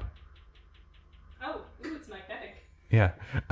Yeah, it is. And I didn't actually know the magnet worked on it because I kept trying to get it to work and I couldn't. But I tried really hard tonight and the magnet worked. And I don't know if you heard that, but that was my creaky fridge. I don't know what to do about it. I keep asking maintenance to fix it and they fix it. And then a week later, it's unfixed. Thank you, Dave. Sort of like it's broken. Oh, okay. We were just talking about Final Fantasy X. I haven't talked about Ganbare Goemon yet. But we What's both wrong? decided What's wrong, for Eve? all three of us what we thought of it. What was the conclusion you all came to? You'll just have to listen. I will never do that. Neve, have you ever listened back to an episode of this podcast? Slightly when I was editing them, but even then, not that much. That's why the editing has improved a lot since Sony's taken over. I listened to our first episode in 2015. I haven't listened to any since. I think I have listened to like some here and there. It's just weird. I hate the sound of my voice. If you hate the sound of my voice, listener, same. The sound of my I am dead to the sound of my voice because I have to listen to it so fucking much. But when I see myself on camera, I want to die. Like, Really? Oh my fucking god! It's so. A lot of the time, I'll shoot a live action segment and I'll watch the first 5 seconds and I'll pause it and I'll just go lie down for a little bit and I'll be like, I hate my face so much. You know how last year I made that collection video of all my games and stuff? There is footage never used of me standing in front of all my games like one of those Nintendo YouTubers being like, hey, it's me, whoa, and this time we're going to talk about top 5 crazy stuff that's happened in Mario RPG, doing that kind of YouTuber. And I had to delete the whole fucking thing and then just get John to film me on a bicycle with subtitle or with a dub on top.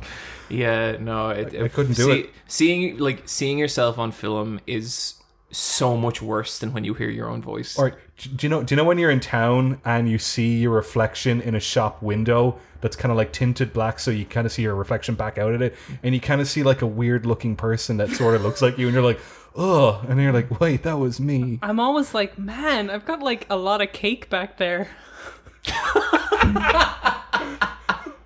Hey, people like cake. That doesn't need to be a bad thing. That does not need to be a bad thing. I know, I'm learning to live with it. You should be like, nice wagon I'm dragging. I just a lot of times I'll see my silhouette and be like, oh god, I'm just like a small angry square. I'm just like, who let this giant boy out of his bedroom? What are we talking about? Video games? We're talking about Goemon. Okay, so Ganbare Goemon is a Super Nintendo series made by Konami about Goemon, the mystical ninja. In the West, it was known as Legend of the Mystical Ninja, of which only the first of the Ganbare Goemons ever came out. John, it's one of your favorite games. So a childhood cherished game. It's a fantastic game. What I decided to do is I'm going to go back and play the Ganbare Goemon series. Now, Goemon does exist before the Super Nintendo. He was on the Famicom, but I don't really want to play those games because Famicom games are just not fun. Okay, rewind back to the conversation we had where we were like, what do people who grew up in the modern era see in the games we like? We can just transpose that directly to our opinion on like 99% of Nintendo games. Mega Man 2 is good, Super Mario Land 1 is good, that's it. 3 is good, and Kirby's good. Kirby's Adventure is good. Kirby's Adventure is good. Little Samson and Kokoron are good, and then like every other like NES Famicom game is just dog shit. Get that fucking ZX Spectrum piece of garbage out of here. Yeah, I think if anything has the word Atari in front of it, I know it's supposed to be the super nostalgic thing, but like, have you seen those, or like ColecoVision or any of that? Like, you know how they'll have like the history of video games on like Netflix or whatever, and they'll have like an episode on like late 70s, early 80s games, and it's like, unless it's an arcade, I don't want to look at that awful piece of shit. Like, my fuck off. cousins used to have an Atari, and a really weird thing happens where I remember a bunch of games from it, but my memories have transposed Super Nintendo visuals onto those ugly machines. So I'll download an emulator and be like, oh, what the fuck? Anyway, Ganbare Goemon. Ganbare Goemon. Take 4. Let's try it for real this time.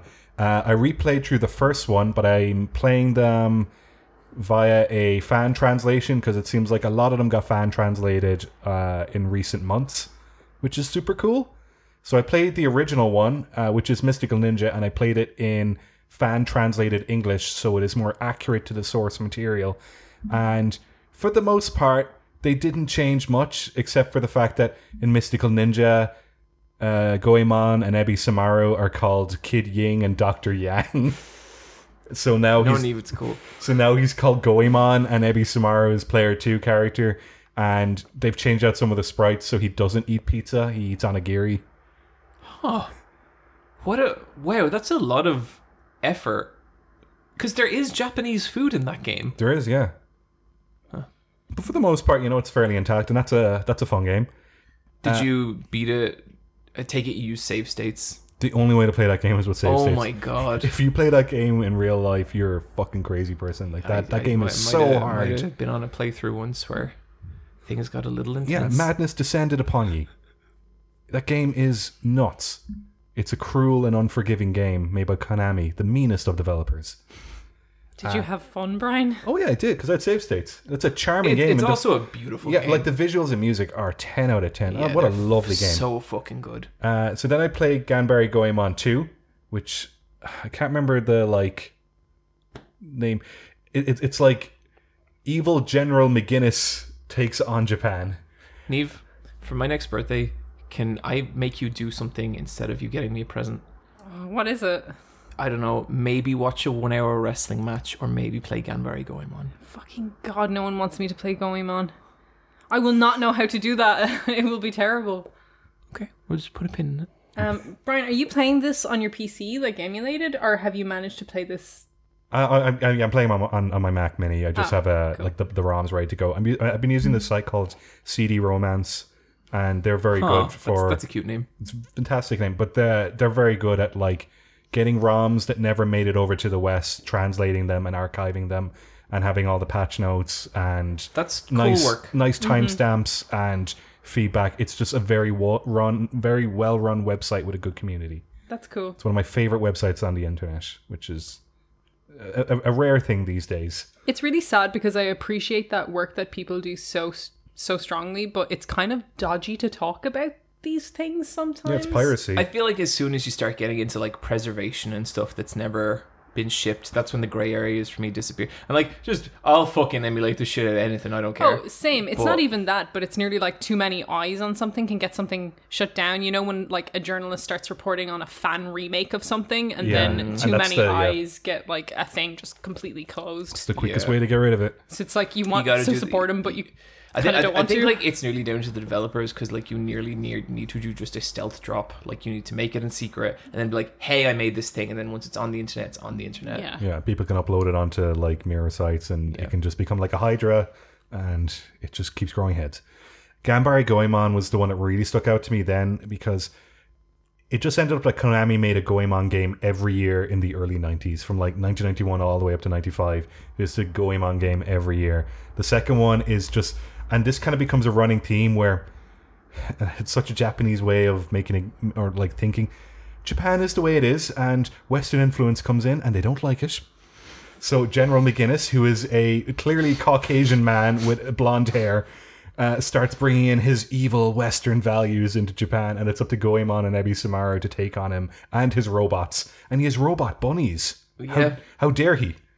And this is more Super Mario World based, where it has an overworld, and you can like backtrack 2 levels, and it's still as cruel and unforgiving as the first one, but they redid like almost all the sprites. Yeah. It's kind of crazy how like they'd make this game every year, but they'd make it from scratch every year. Yeah. But it set me off on this path where I want to play all the Ganbare Goemon games on Super I bet Nintendo. it's super interesting. There's 4 of them, and then there's a couple spin-offs, like there's an Ebi Samaru puzzle game or like a board game. But I'm going to work my way up to Mystical Ninja 1 and 2 on the Super Nintendo, or on the N64.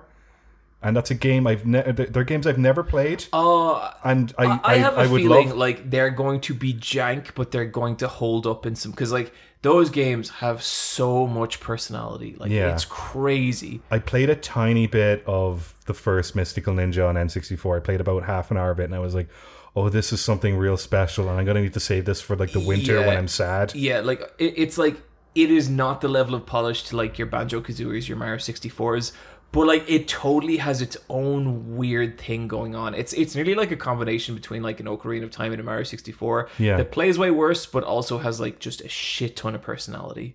Yeah, but it definitely does seem like there's a running theme in these games about Japan being attacked by an outsider who is not Japanese, and they have to.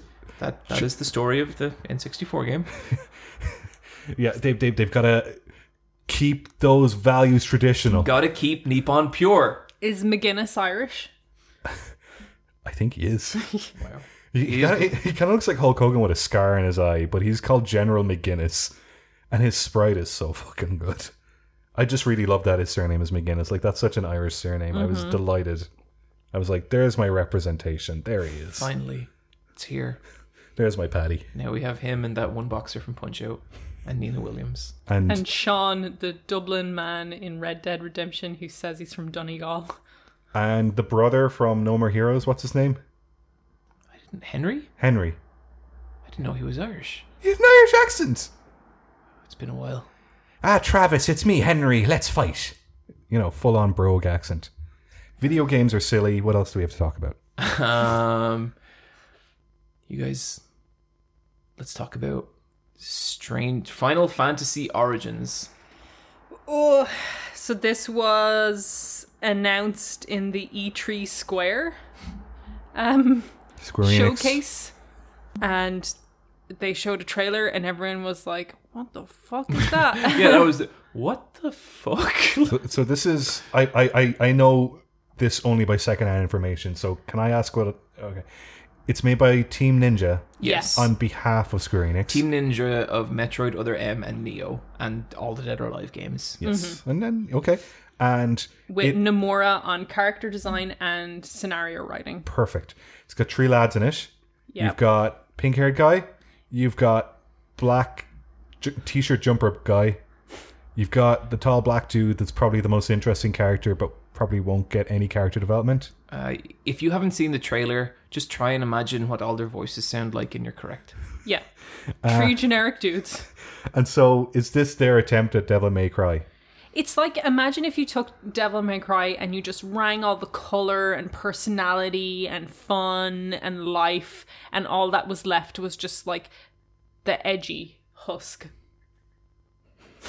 Sounds great. So, and so they put out a demo, but it didn't work, They and put then out it did. so they showed this trailer. There's this weird kind of generic dude in a Western-looking guy who says chaos like 7 times in like a 1-minute trailer, and then they're like, demo available now. So people go download the demo, and the demo is corrupt, and no one can play it for 2 days after the showcasing. That's a really good start. But then it started working yesterday, Yeah. Excellent. and me and John both played it. And you love it. I fucking hate this. What I'm gonna say about it might not sound like the most damning criticism, so I want to ask people to take this in the absolute worst case possible. This is the most aggressively mediocre game I have ever played in my fucking life. This is like if you take Final Fantasy 15 and just keep going. Just keep fucking going in that direction. And it's just, it takes so many like modern tropes from modern games and just shits them all together. And it's just like, yeah, fuck it. People like hard games, so let's just give the little goblins a bunch of health. And they take a bunch of your health, and they're not fun to fight, but you just keep... But you know what? We'll put a mechanic in it so you can steal their energy, and it doesn't have to work. It's this game is going to come out. It's going to get 7.5s and 8 out of 10s. People are going to think it's fine. I fucking hate everything about it. I swear to God, I just... Like Final Fantasy, it's not a series anymore. It's just a franchise. It's just a placeholder for a bunch of bullshit ideas. It's a shitty loot game where you're fighting new fucking swords every second. No sword has any weight. No like piece of equipment is like, oh fucking yeah, I achieved something. I did it. It's just fucking like, oh cool, this sword has 2 points and the last one only had 1.782. And it's like, cool, now dopamine is firing in my brain. I did it. Oh, I need to find another weapon. And you will. You'll find another weapon in a fucking second. The characters are all just the fucking same stupid anime bullshit that Final Fantasy's been carved out of for since 15. Since fucking 15. We live in the fucking nightmare world where 15 became Final Fantasy. And this game is the dripping, sweaty shit stain of that. But yeah, it's pretty good. I don't know, I just hated it. I really did. Look, if this wasn't a Final Fantasy game, I wouldn't hate it, but I also would never think about it again. I just wouldn't care. And the fact that this is where the series is at is just... I don't fucking know. Like, what I loved is gone. It's just been taken away from me. And I am being irrational and mean and unfair, but I hated this. So I'll probably buy it. We'll see. Does this game have anything to do with Final Fantasy, or is it just using the badge? Well, Brian, yes it does, because this is Final Fantasy Origins, and it is a prequel to Final Fantasy 1. So the main guy in it, Garland, I've never played Final Fantasy 1. Yeah. The bad guy is Garland, and so he's this big fucking, like, knight. He's like, okay, imagine the Final Fantasy 1, old like medieval knights with all their spikes and horns and shit. Imagine that. Yeah, does a Final Fantasy exist in like, a pre-technology era, the first one? Not anymore. And then imagine a bunch of fucking like H&M stock models crawled out of the catalog pages and were like, we're gonna fuck you up, Garland. And it's like, I read a thing where Nomura was like, he wanted to make a game about an angry man, and congratulations, you've done that. You've made a game about an angry fucking man, and that is as much thought as it feels like went into this thing. I hated it. Neve, what did you think of it? The most embarrassing thing about this demo was I kind of enjoyed it, to be honest. Oh no! I knew it. Everything you said is absolutely everything you said is absolutely right. This is Final Fantasy is a franchise now, and this is the swill that's going to be churned out with the FF logo stuck to it. I play loot games. Oh dear! Where things drop and they have tiny incremental numbers. So when I first put this on, your main character Jack starts off in a fucking field of wheat and kind of imagine the last game you've seen that done. Was it like Ghost of Tsushima? Was it Sekiro? Imagine how beautiful that was. This was disgusting looking. It was like a pissy yellow and it looked like it came straight from like a just early PlayStation 3. Just awful. And that was where your tutorial happened. When it got into the gameplay, I actually quite liked the combat of it. I liked that you had 2 character classes that you could flick between really quickly, and that you had a armor set for each class, which if you're doing a loot game which wants you to pick up loot all the time, that's handy to be able to put different armor sets on different character classes. But this game is such a type of game where they want you to continuously grind. It has save spheres that kind of work like bonfires that reset rooms, that makes you go back and refight enemies to drop more weapons, to level up these classes. Once you level up your warrior class, it unlocks an advanced class. So it's just constantly asking you to grind. It's just like that's the nature of the game. Grind. I thought the combat was fun, but I thought the enemies were so painfully generic. Like you saw a bob-omb, like a bomb, and you're like not a bob-omb, but a bomb. Okay. And I was like, cool, Final Fantasy enemies, and there's a little cactuar at one stage. There you go. I got annoyed when I saw the cactuar. I just felt like, don't you fucking shove him in my face. I know, it's because it's in this horrible, disgusting castle that's just like... Was there blank. A chocobo? No, thank God. Oh, there will be. There will be. But then all the other characters are like wolf, goblin, skeleton, and these are all like, and bat, and like these are all enemies from Final Fantasy 1, but when they're rendered as a beautiful sprite, skeleton, you know, is a nice enemy design that you fight. And it's like cool because it's like they had a square of 16 by 16 sprites to get across that this was a skeleton, and look at how hard they tried. And it looks cool, but when you put that into 2021 gameplay and a game, it looks like an asset drop. Here's a generic skeleton with a shield, here is a literal bat, and here is a literal wolf. And like there is ways around that, because like if you were to write down a lot of the concepts of the Dragon Quest monsters, it's like, yeah, it's a zombie, it's a skeleton, but that game's art style is so fucking consistent.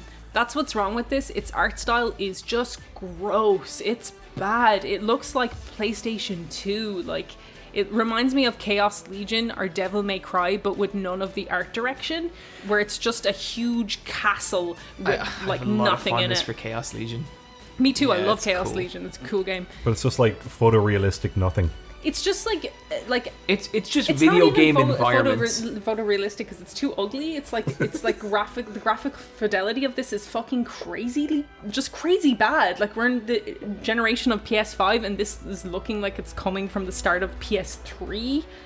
Like, it honestly looks like PlayStation 2, but they have better draw distance.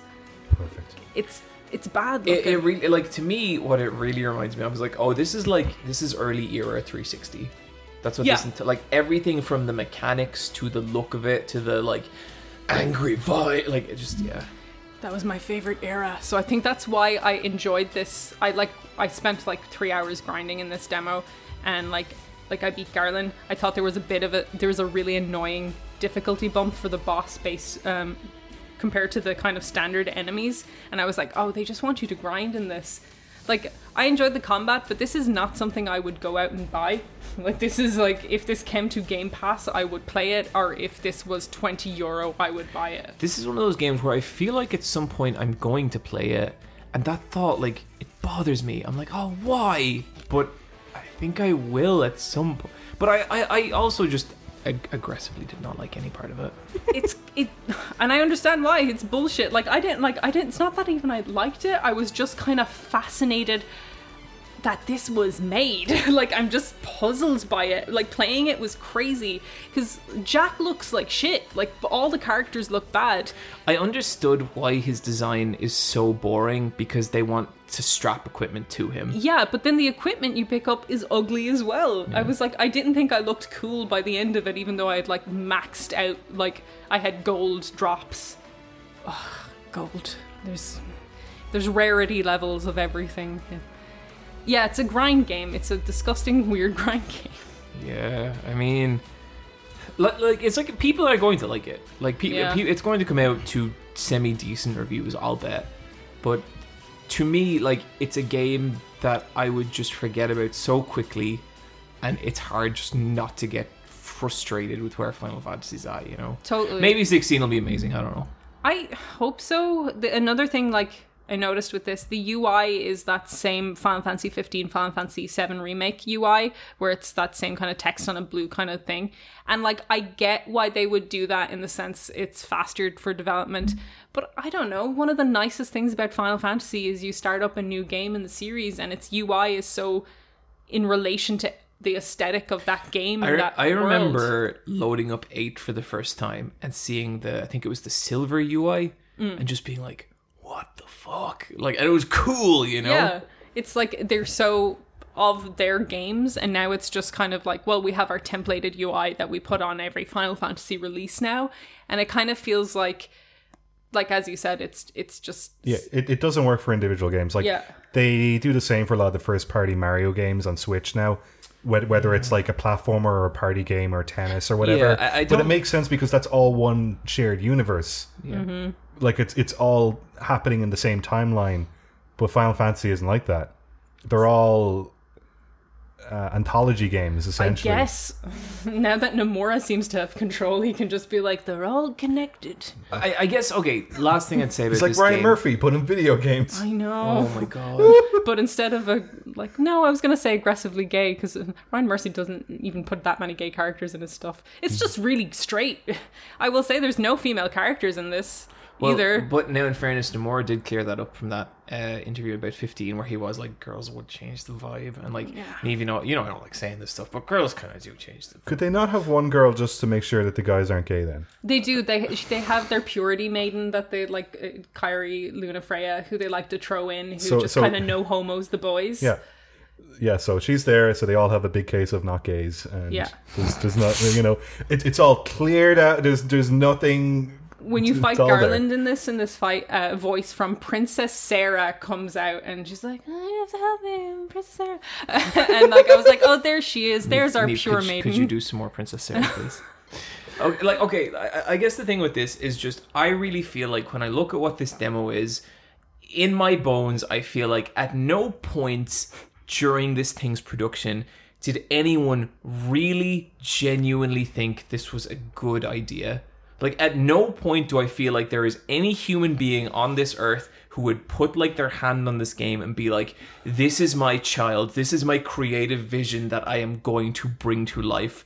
I just feel like it was a bunch of people kind of going like, yeah, we can do that. We have some assets. Yeah, you know. We can do that. We can make that. This dev team isn't set to do it for another year and a half. We can probably bang out a few. Shit it out. Yeah, anyway. Okay, so that is part 1 of our Square Enix shit talk. Part 2 will be in the E3 roundup. Yep. Do you want to talk about our last game? Do you guys smell that? Oh god. You smelling the game? Smells like the smell of the game. Yep. Smell of the game. So guilty. Hey. I'll keep going, Brian. Just take it home. Shredding on down to the dusty road. Ride my hog with nowhere to go. Hey. It started off as Guilty Gear, but you've kind of gone Sons of Anarchy now. It is. It's just all American shredding it. Picking my guitar and please don't put our music on Napster. Can you do a Purity Maiden on a motorbike? Okay. Oh, Lancelot, as I rev up my engine, I think of you, the quiver of the pistons. Oh, I tremble. Oh, I wonder if this is what love will feel like someday. Oh. Hey. Oh, okay. Guilty Gear Strive is finally here. It feels like it's 2021. It's been delayed. It's here. This one feels like one of those games that we've just been waiting for forever. It's supposed to go to Christmas. Yeah. It didn't, but obviously it wasn't gonna. But it's out now. It's June. It's here. Brian, how you getting on with Strive? It was out. I was playing it last week. I've been kind of sick not sick, but kind of recovering from something this week, so I haven't been playing it because it requires a lot of attention.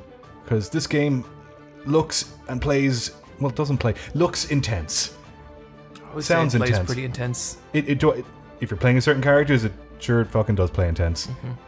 But yeah, I'm enjoying it. I've done some. Do you know what? The online, fantastic. Oh my god, that rollback. It's really good. I don't like the navigation still, but once you get a match going, you're locked in. I just You're go fine. to quick match and just train well Absolutely. because I'm not that come on. Yeah, it's the easiest way to do it. I thought when they delayed it, that's one of the things they were going to address, but then it came out and they're like, no, it's still there. Here you go. It's weird to play it so soon after the beta because you have to do all of that again. Yeah. But yeah, no, I'm enjoying it. I don't know how to describe. Like, there's lots of good stuff to say about it. Do we start saying the good stuff first? Sure. I mean, like we talked about a lot of it in the beta, but fucking beautiful game. Yeah. I love the feel of this game. Like I hit 100 matches so quickly when that achievement popped up. I was like, oh no. It's got that chunky, fresh feel. I playing a lot as Geo. Yeah, she's the best thing about that game. She's fucking brilliant. Her and Rivet, amazing. Two cool girls. What's wrong, Neve? Nothing. I was just like, Why, do you not like women? I'm just thinking about best new character and how they're absolute contenders. yeah, I love women. Geo is not winning that award. Oh, Neve. She's a character design. She doesn't have like arc or personality. She's the bodyguard of the President of the United States of America, and her best friend's a wolf. She drives a really, really cool car that looks like a carousel. cool. And she keeps getting in situations that she has to fight herself out of. That will happen in a fighting game. No, but this isn't even like... I actually have a very salient point to make about that later. But In story mode, there's no fights. It's just a really weird anime that's 4.5 hours long. it's just What? it's just fucking nuts. the story mode is just an anime they made with the 3D models and so many unique models that they Yeah. made just for this story Yeah, so mode.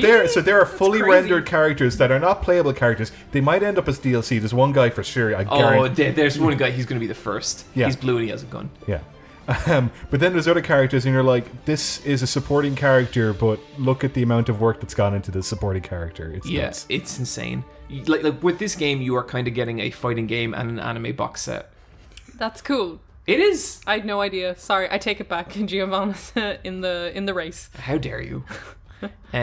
But yeah, like I am really, really enjoying Strive so far. Like I think it's an incredible fighting game. I really love I do love a lot of the simplification they've made to it, because like this is the most into the gameplay of a Guilty Gear I have ever been. When I am playing it, there is just a joy to it. Like the Roman cancel system is so much fun. Basically, you can cancel out of anything into anything, but there's also purple Roman cancels and gold Roman cancels, and it's really weird in a way that not even previous Guilty Gear games were, even if the characters aren't as complex. And I have been having a great time with it. I love this game. The soundtrack is so fucking good. It's fantastic, and the game's fully dubbed in English as well. It's been a few games since they've done that. I think the first Exarge was in English, but then the two follow-ups were only in Japanese. But I just like to play fighting games in my native language. It's just I need to have my senses less occupied. There is stuff, like one thing I was not expecting about this game, it is very bare bones in a way that I was quite surprised about. It feels like a version 1 where... Yeah. But like, did you buy the version where you're going to be getting everything like added in? I bought the season pass. Yeah, same. So like, I'm hoping by the end of this, it feels like a full game, but at the moment it does not. Yeah, and like there's stuff that's kind of... A big part that's kind of missing. So you do have the story mode, and the story mode's really cool. I haven't watched all of it, but it seems cool. But I was thinking about this, and like, okay, what I like fighting a lot. I think fighting is really interesting, and I think fighting can be a really cool way to communicate with other people. And I think what I love about the fiction of fighting games is they have to build a world around all these very different characters who all share this common, like, want to fight. And I find the world building that happens around that really, really fascinating. And it's one of the things I love most about Guilty Gear. So much of that is not in this game, because while like it does have a story mode, there's stuff like, if you play Guilty Gear X2, if you beat one character as another character, their win quote will be a paragraph of the first character talking to the second character. And it is so much fun trying to piece together the world and lore of Guilty Gear from stuff like that.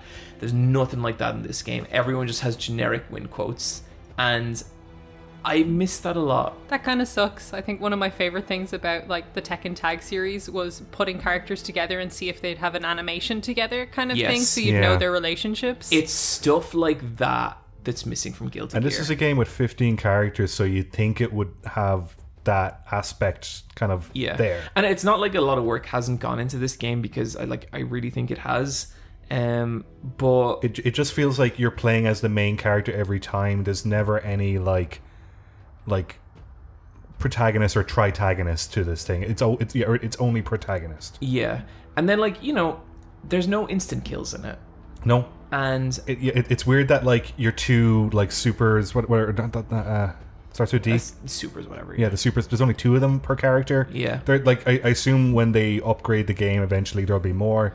Yeah. But it feels like a base level game in that way. Yeah, and like what I really miss about the instant kills is like, it's what I love about like any like big, you know, massive super combo in a fighting game.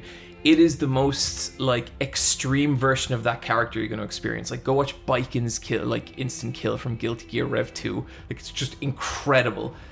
And I feel like you are nearly kind of missing that. And like, some have like amazing look, like Sol has a really, really amazing one. Eno has like an incredible looking super combo. Yeah. But then some of the others, it's like they do a big cartwheel for a while, you know? Yeah. And that's kind of disappointing. I like Faust has a wheelchair and he hits you in the shin with the wheelchair and it really hurts your shin. That's really good. But like, do you remember Faust's instant kill from Rev? Way better. Oh my god, he does plastic surgery on you, and every character in the game has their own distinct post-Faust plastic surgery look. Brilliant. And like, oh, fucking Slayer would write a haiku and all this stuff. I do like the simplicity of the game. I am starting to kind of come up against like, wow, it is really very simple compared to old Guilty Gears, and in a way that I found really accessible, but I'm also feeling like I can start to see why a lot of high-end players are getting frustrated, because like when you get to the real high-end, there is things that you can abuse with certain characters, and there's like spam you can do. Like if you're playing as Nagoriyuki against Eno, it is so hard to do anything against her projectiles, and it's frustrating. And so like, you know, when people say that like when like old school Guilty Gear players are annoyed with this game, I feel that, like I really do. And it's my hope that a lot of that stuff that can kind of be patched and like kind of tinkered with, because I do see this as the first step in what I hope is going to be a generation defining fighting game. But it's like the new generation problem. You know, Street Fighter 3 New Generation isn't that good a fighting game. Street Fighter 3 Third Strike is the best fighting game of all time. This shit takes time, and I think we're at the start of that. That's true. In terms of accessibility, they do a great job of kind of, the lore of Guilty Gear is ridiculous, but they have like flow charts and timelines. Oh my god, yeah. And you can like Venn diagram individual characters, or you can overlap stuff, and you can see who has beef with who at certain points in the timeline, and when they're aligned with each other or when they're like and only a against tiny each other. fraction of those characters are playable. For ages you're like, who's that man? And then you have to go all the way back to like Saul Bad Guy's original name. And then you're like, who's Jacko? And then you're like, oh, okay. Yeah, it's all cool though, right? Yeah. Like, it's all really good. Yeah, and so like there's some really cool storylines with the characters, and you know why they are the way they are, and who they fight, and why they want to fight. It's just crazy. Yeah, it's a crazy game. it's good. I'm having a fantastic time with it. Like, it's got problems, but it is one of those games where it will just devour my hours. And that's video games, which means it's time for the 6th year for us to talk about E3.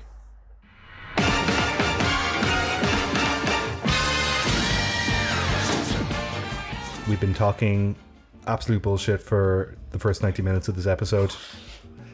It's time for the second half of this show where we Nice and tight. nice and tidy. There's it going to tidy. be no tangents. We're going to be locked on. Just the most valued of opinions. Here we go. How do you guys want to do this? 'Cause- Okay, how about first of all, we each ask ourselves, did we like E3 this year? Yeah, that's the first question that we should ask. Okay. Are we going to go through all the games here? We don't have to. We don't have to. The ones I put down for things. Cause Did you do the listing? Me and Brian did. Yeah. I Good did job, some. guys. But I just put down stuff that I Yeah. thought was interesting. I didn't put down. I didn't put down every Everything. game. It was just like a game that was like Overwatch 2 isn't here. Yeah. Like, did they show that? Apparently, Fucking. They showed Christ. 2 character models. they did for in Summer Games Fest. Hey, Wow. Okay. Nice looking character models. Yeah. Okay. But they look the same as the last one. Yeah, of course it's Overwatch. They look a little different. Sombra's collar is like kind of more spy. There's a bit of silver on Farah now. I really enjoyed E3 this year. I thought it was great. The only thing I didn't like about it is because it wasn't a live presentation, you didn't have those hilarious fuck ups. This is all good content, Brian. You need to put it on the podcast. Oh, this is being recorded. We're back. Okay, you didn't tell us we were back. Okay, cut all of that. That was all bullshit. No, leave that in. I thought you knew we were I think, recording. I thought you were doing. I think we've set a record this episode for like cut that. Poor Oni. no idea. Okay, we're out of free lives. Our safety net is gone. Anything we say now is going to get left in the podcast. That's a good noise. Keep that one in. Oh yeah, no, that's. I thought that's, E3. that's how I feel. I thought E3 was quite good. It was one of Yeah. the better ones they've ever done. Ever good. I think overall. all things considered, given COVID and like that, yeah, like it was pretty decent. They showed a lot of games. One thing I will say is like it kind of didn't feel like E3 in the sense that the E3 like it was all on the E3 channel on YouTube, but the E3 branding wasn't on the other stages or anything. It wasn't like here's an E3 host kind of inviting someone on stage to do their bit. So it kind of, if you didn't know it was E3, you would just be like, this is just a Microsoft presser kind of thing. Yeah. The kind of connective tissue that made it E3 was very light, even like in its branding and its like social media presence. One thing as well, I don't think there was any new consoles or hardware revisions of pre-existing consoles this year. It was all just games, wasn't it? Did you think they were going to do the Switch? That was such a rumor that was such a rumor that went out of control. It felt like they were gonna do a Switch Pro just because the current Switch is a 2017 Nvidia mod. Was there any like big wild things that you kind of believed but didn't happen? Honestly, no. I kind of knew to temper my expectations given COVID, and there was a lot of pre-E3 stuff that was just like, no, temper your expectations. And the fact that Sony didn't even show up. Yeah. For some stupid fucking reason, the day of Capcom, I was like, Street Fighter 6? Here we go. Despite all the reasons not to think that. No, Yeah, like they haven't even teased that shit. like to me, a lot of E3 was like, But these I- are the I- games I- that are coming out in the next 12 months. I Please was be expecting patient. a tease. Okay. I was expecting a logo and Ryu to do the new Shoryuken. Like the wildest I thought they'd go is to show Bayonetta 3 or Metroid Prime 4, but I was like, they're not going to do that though. But it would be cool if they did, but they're not. Fingers crossed, but they're not. Did they say anything about Prime 4? No. Just that's still in development, and then then Bayonetta 3, nothing. If I had any slight hopes, it would be to see something from the RE4 remake rumor to kind of have Yeah. that substantiated. But like, I kind of wasn't expecting it either because I heard don't expect anything from Capcom, and boy, Ooh. yeah, Maybe you didn't need a show, guys. yeah.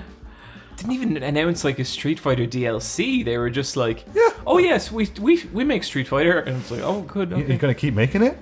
All right, so I guess it started off with Jeff Keighley's personal show, the Summer Games Fest. I thought this was great. Yeah, Yeah, This this was was a surprising. cool mix. There was something for everyone in this. Yeah. Metal Slug Tactics.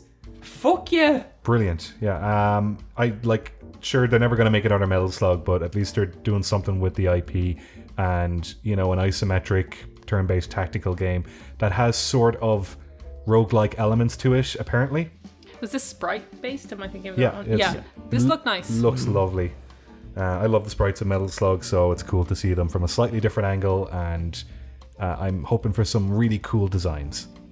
I would also say this was the first trailer of Solar Ash that kind of won me over. Yeah. I've been pretty That was a really good 1 minute demo of it. I felt very tepid about that game, but this trailer I was like, oh, you know what, this actually looks pretty cool. I will say, Brian, you kind of had a phrase for these kind of games where you kind of slide around the world. Yeah, because the Patless is the same. You play as a kind of female form. Yeah. And you are in a cell-shaded atmospheric world, and Solar Ash and the Patless, if you put those two side by side and maybe they're kind of the same game, even it's though kind of an aesthetic you're seeing a lot. Yeah. I'm gonna play this game, but I played the Patless so recently. I don't know. Let's see. But yeah, looks great. I do like Heart Machine. They made whatchamacallit. I love that game. Hyper Light Drifter. Hyper Light Drifter. This is their new game. Fantastic. Here we go. Jeff got on the phone and rang his good friend Hideo Kojima. Death Hideo Stranding. Kojima came on and was just like, not to say I'm a prophet, but maybe I prophesized everything. Whoops. Here's some gameplay of Norman Reedus. And it showed a very Metal Gear style That was situation. Hideo Kojima fucking cutscene. I don't even know if I loved it or hated it. I think I hated it. I kind of loved it. Yeah, because you've been on a journey with Death Stranding. I can't explain it other than I hate the story. But did any of us play anything crazier than Death Stranding last generation? Undertale is pretty good. Shut up, John.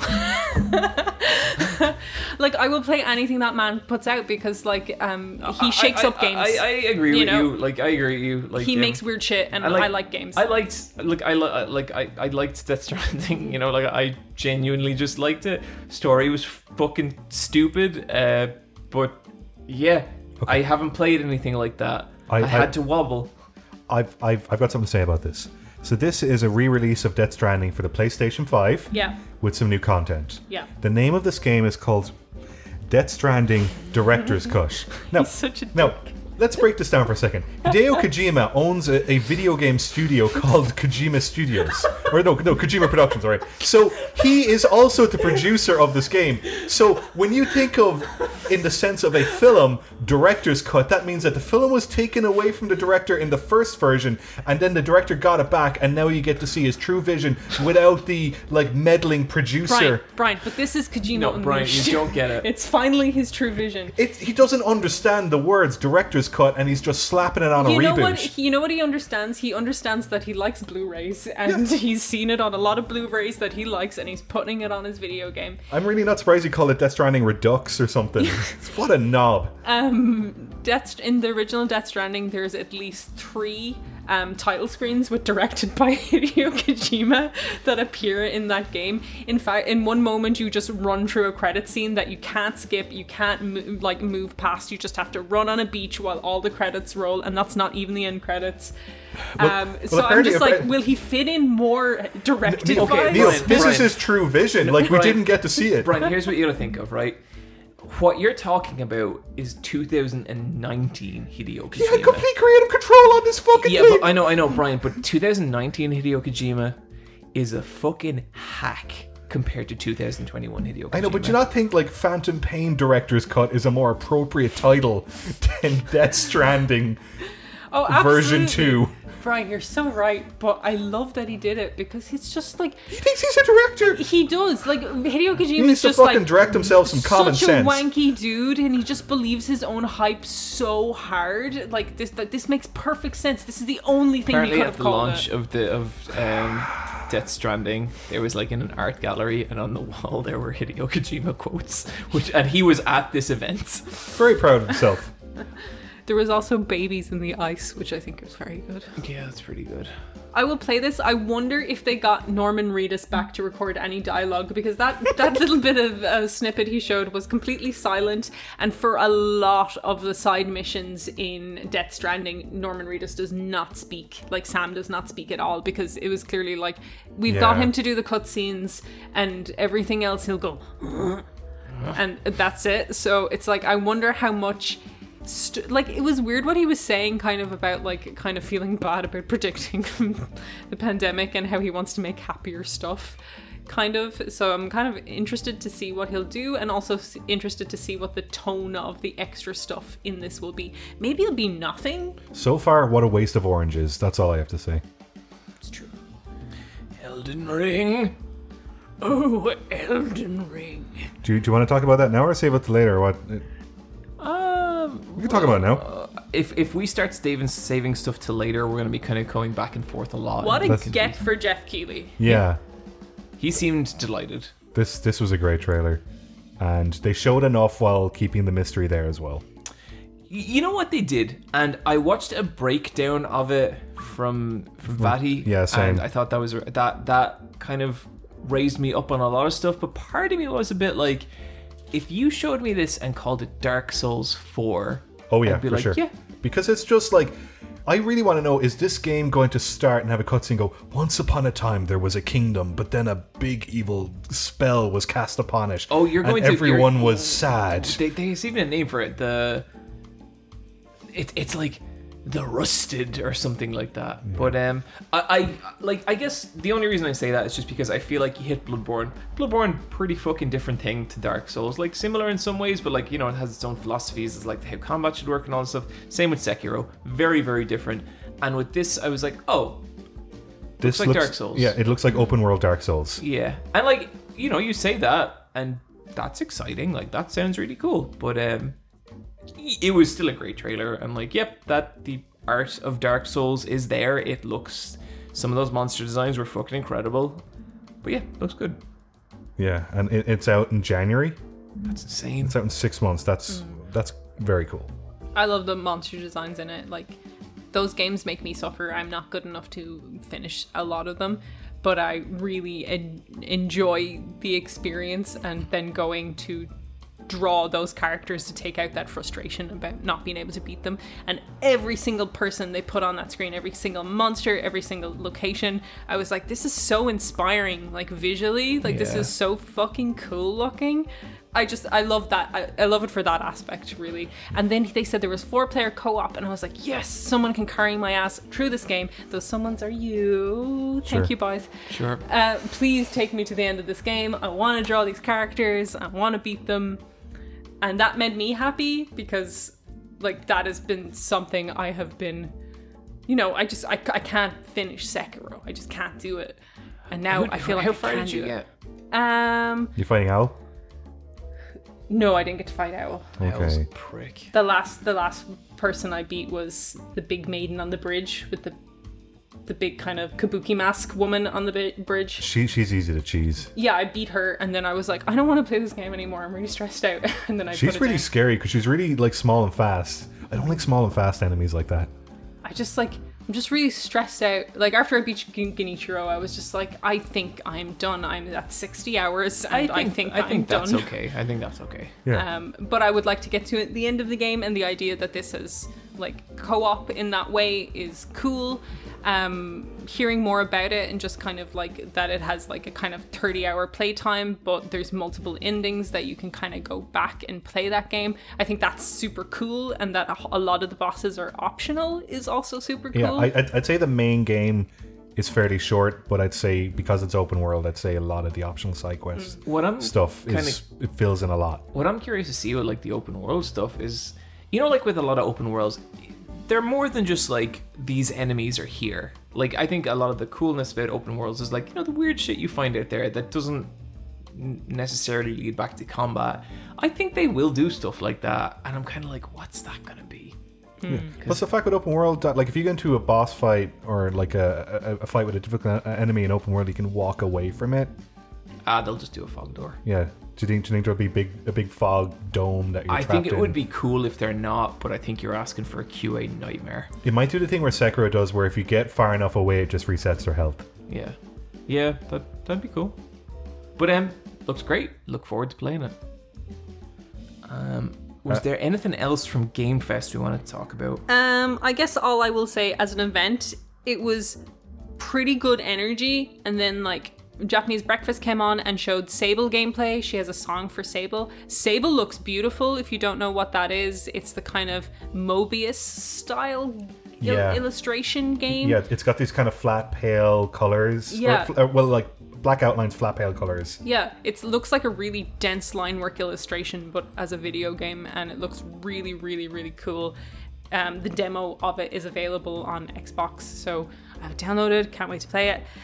So Japanese Breakfast did a performance, and that was cool. Then they got Weezer, of all the fucking people, to do a performance, and it's like they fucking tanked the energy of the entire show. It was just so weird. I hated it. It was just like, why are they here? I've got 3 games.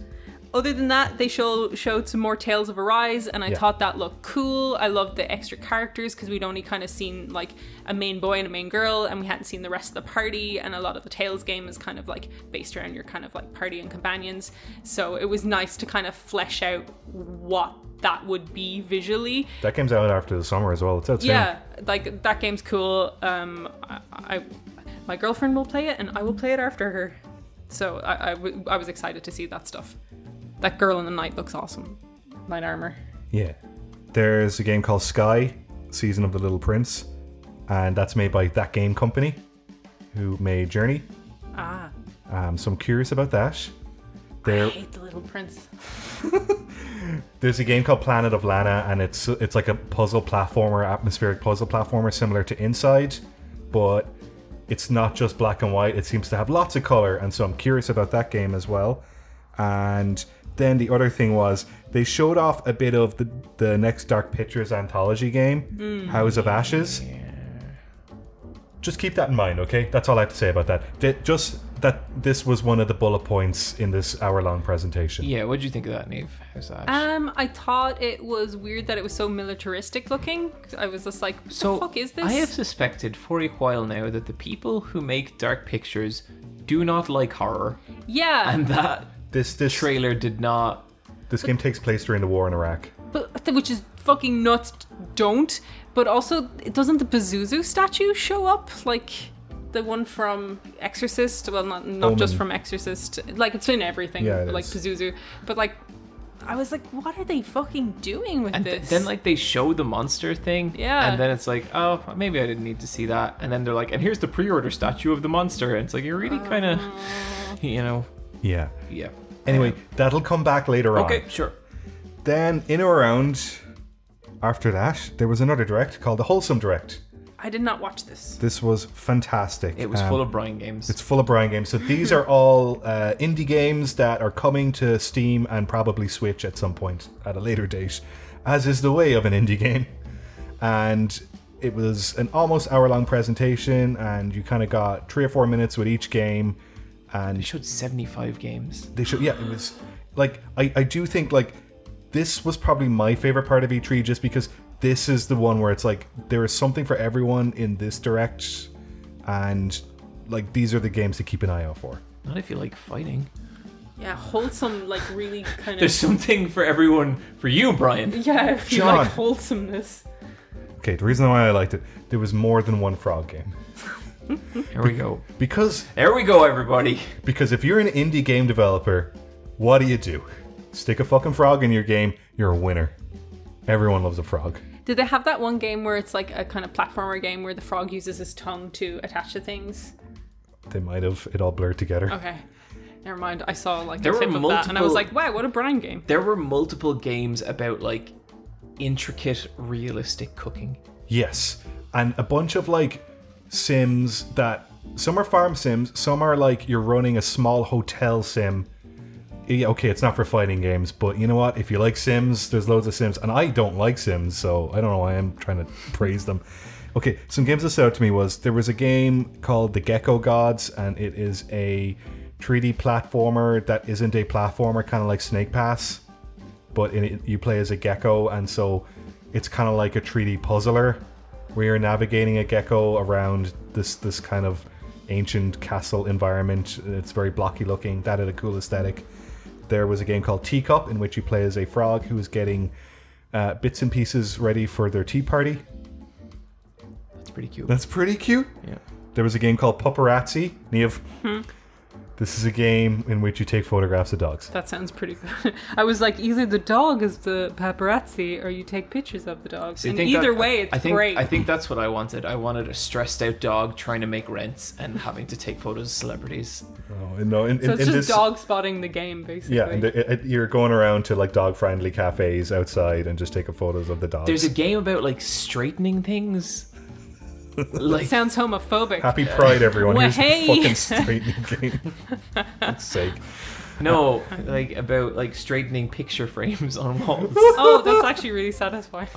Yeah, I was watching it and I was like, well, I'm never playing this, but I know someone's watching this and being like, oh yeah, that's the stuff. That's gonna scratch an itch. Yeah. There was a game called Amber Isle. This kind of looked a bit more sophisticated than some of the other games. It's kind of an attempt at making a small open world game on an island, but it looked very, very detailed. So I'm curious about this one. Like, really, these are games where, like, I don't know how many of these I'll actually end up buying, but I need to keep an eye on them and see how they get on. I would say the experience of watching the direct is very pleasant. Absolutely. Then there was another game called Frog Song. Had some great visuals of frogs, and I just think if you have the time, watch the wholesome direct, because the games aren't all like twee. Some of them are kind of like a bit sad, but they're all sincere, which I appreciate. There's an earnestness to that presentation. All those games. Yeah, I also I- checked out the Mother presentation. Where basically it's a direct dedicated to Mother fan games, and they range all the way from like, oh my god, this looks fucking amazing, I can't believe someone is making this, to a lot of games that I don't think will ever be finished. If you have a call for programmers in your E3 presentation, buddy, I don't think that game's ever going to come out. But yeah, it was cool. Odyssey still looks amazing. Yep. Oh my god. Devolver Digital. I didn't get to watch this because Me I was on neither, a no. train at the time. Did they continue Nina's story? Oh yeah, she's in the office and everything is just melting. She's having a great time.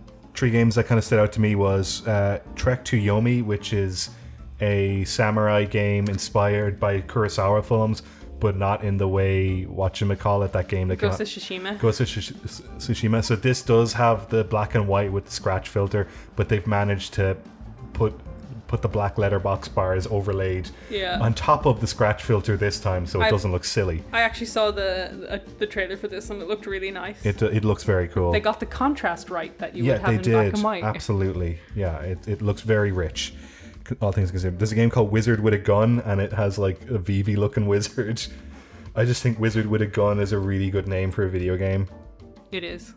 Then there was this game called Demon Trottle, which kind of plays like Pocky and Rocky.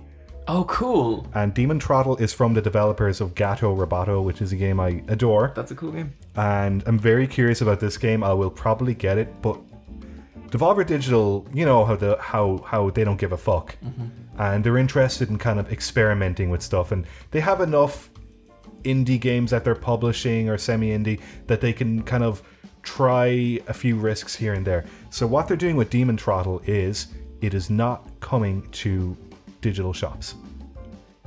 The way you buy this game is you pre-order it physically, and it's a made-to-fit order Wow. that comes out next year For Switch or for Switch. Okay. There is a part of me that's like, well, I have to get it then. I know, yeah, the FOMO is there Yeah. now, and so like I'm very curious about this game, but now I feel obliged to buy it because it's not going to be part of some Switch eShop sale. But like the way they advertise it, it was like out on physical, never digital.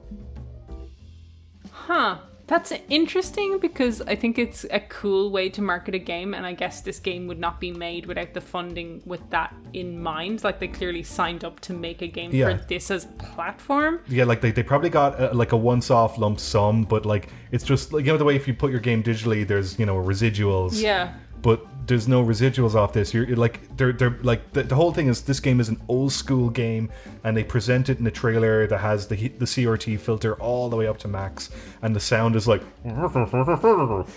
they are really selling this as what it is, and they want to be as analog as they can possibly be, and so it does not have a digital version. That's crazy. That's a really crazy move to make. Like, it's so the opposite all the time. I don't know. I feel like there's an argument for and against this, but I'm kind of like, I'm curious to see what they I do. think that's kind of cool. It is. It's very bold of them. Yeah. Which is typical of Devolver. I hope this is a thing where like the pre-orders are generous and the availability of this is generous. Apparently there is a lot, but there's a lot to pre-order. But in the first 2 hours, the shop crashed Oh. because everyone was like, and it comes in like two versions, like a standard and a steelbook. That's cool. And stickers, because you got to have your stickers. But also the game looks very good. And that was Devolver Digital. Like there was a couple of other games as well, but they were the ones that stood out to me. I think it's incredible how they've created a show around their show so that like you're not going to be familiar with a lot of the games they're going to be releasing, but so many more people tune in because they want to see what's happening with Nina, and I think that's so clever. It's a really good gimmick. Whew, okay. Square.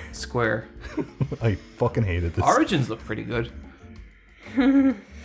What? I thought it was decent. I turned off all the volume and grinded for 3 hours. Guardians of the Galaxy is certainly a game for someone. That's like their big game for pre-Christmas. Look, people were saying when they were playing the Marvel game that they have out, Avengers, like, oh, if only this was a story-driven game. There's good writing here. It's such a pity. And this is what this is. It's a story-driven version of that. It's like Eidos Montreal, but I really don't like how they are approaching realism, and I think the character designs are just like the Avengers game. They're just not appealing at all. I do not like how Drax looks, and I really love Drax. Rocket's little goatee. Oh my god. I don't know why it bothers me so much. It just, I don't know, they're just kind of on the weird side of like They just look realism, where it's annoying. uncanny valley, but it's like there's something, it's the same with the Marvel Avengers game, where there's just something with the lighting where everything looks really flat and weird, and Star-Lord's hairline is weird and low. Yeah, his hair looks crazy. It's crazy looking, and like Eidos Montreal make good looking game. So, like Shadow of the Tomb Raider, like the Tomb Raider games look good. Like so did the Deus Ex games. It's kind of just crazy that this is where they are, like in just fucking Marvel spin-off jail. It makes me sad because they are a talented a bunch of devs. And like fuck me, who cares what I think? Like people will play this game. People love Guardians of the Galaxy. This game, I think. And I think they'll probably do a really good story, but like aesthetically, there's something extremely off-putting about it that I cannot put my finger on. Something a little, and I like this thing, but I don't mean this in a good way. Something a little Disney Infinity about it. I just kind of wish they went with it more. It just looks like there was a more characterized version of this along the way, but then they just had to kind of like put more real life lumps into it. With Disney Infinity, like they like stylize things and everything is following a design kind of rule. With this, it's just like human man modification. What did you guys think of Babylon's Fall? This looks like that's not what I want from Platinum. I can't believe the filter is like stuck on that game. It's got a shitty like filter where it does the Monet water painting effect. If you go to the trailer of this that they showed on E3 on YouTube, it has like 4K dislikes and only 1K likes. Oh, whoa! I didn't know that at all. People do not like it because this is and this is what Platinum have been busy making and not showing Bayonetta 3 over. Also, I don't know what it is, but like I didn't know that was the reaction to it at all. But when I was watching this, I was like, I feel like this is a game that's never going to come out. I feel it has to come out because they've put so much assets in it, but it'll come out and die because they also announced it's a live service game. So, and like they haven't been doing well. Here's the thing with live service games: the people who are invested in them don't need another one. That's true. You play one of those forever, 2 max. Yeah, you can't really like grab an audience from another game and expect them to play your game instead. It's like you have someone who's invested like 600 hours into Destiny 2 and you think they're going to jump over to Babylon's Fall and start from scratch. Like, fuck no. It doesn't work like that. Oh, yeah, this is at nearly 5k dislikes, 1k likes. Yeah. Did they say anything about Final Fantasy 16 or is that... No, not a thing. Not a thing. Perfect. And no more Final Fantasy 7. It's crazy to me that there's a trailer for a Platinum game that people hate. Yeah. And especially because with a lot of the advertising with this, they're like, from the makers of Nier Automata. Like, they're using that pedigree with it, and it's just like, woof, it looks rough. And like, this is like a loot-based game. Maybe I'll play it just to see. God damn it, Neve. Neve, don't play this You're feeding game. the problem. If this comes to Game Pass, I'll play it, but I'm not going to spend money on it. But yeah, really disappointing. My interest in that game was kind of lukewarm, completely plummeted after that trailer. Oh, I'm not getting no way. Like maybe it'll come out and turn out to be the best thing ever, but like, I do not go to platinum for that. Like, that's not what that studio is built on. Microsoft Bethesda. They had a lot of stuff. They had a lot of stuff, and I think what the big takeaway of this was just Game Pass as a service. They showed 23 games, and they were like, 20 of these games will be coming to Game Pass on the day of release. Game Pass is, I just feel like it's just becoming a kind of monstrosity in terms of value. Like, Such a good response. Real hard to argue against Game Pass. Yeah. Compared to like the PlayStation Humble Bundle you get every month. The 2 or 3 games. Yeah. Neve, what'd you think of the new Halo? I liked it. I thought it was cool looking. I liked seeing Cortana Jr. I like that I know people are really sick of Master Chief and want to move on, but I kind of like that he's like still hung up on Cortana and is all like, I don't know, like we need to find out I what's have happened no to her. great affection for Master Chief, but it's fucking Like, they're going to keep making Halo games and Master Chief will keep being in them. I am very endeared to Master Chief's relationship with Cortana because he is a science experiment, like a child who was like experimented on and became this murder machine, and the only person in the world he can connect to is this fucking AI who like dies. And like the fact that he can't let her go, it's like weirdly romantic in a way that it can never ever be, because he is a human man in a suit and she is an AI. And Brings us back to our robot fuckings conversation. Yeah, But, like, robots are cool. I like Master Chief a lot, and I like Halo a lot, and I liked what I saw. I was like, I can't wait to play that. And when they showed the multiplayer, oh, it looks so fucking fun. Yeah. That looks so cool. Yeah, they had the Hayabusa armor. It was just like crazy. I remember looking. before, like the last time they announced this, the reaction was pretty shitty. People Yeah. did not like it. So you feel like there's been a big shift between that and this. I don't know about other people's reaction to it, and I don't even know if aesthetically there was a huge bump. I know that they had a lot of problems getting that other trailer out, and it didn't look as rendered as nicely as it could. And I don't think this looks as nice as other games we've seen, kind of thing. But like, I don't know. The Halo multiplayer is going to be free to play. People who like Halo, That's crazy. yeah, are going to be just like on this. It looks fun. I can't wait to hear double kill and triple kill. Like, it's just like, it looks like all the fun parts of like, it looks like Halo multiplayer. I can't wait to play it. Whatever you want to say about Microsoft, like they are taking big swings. Oh, yeah. In a way, like I feel like they have won back so much of the hearts and minds war that was this generation.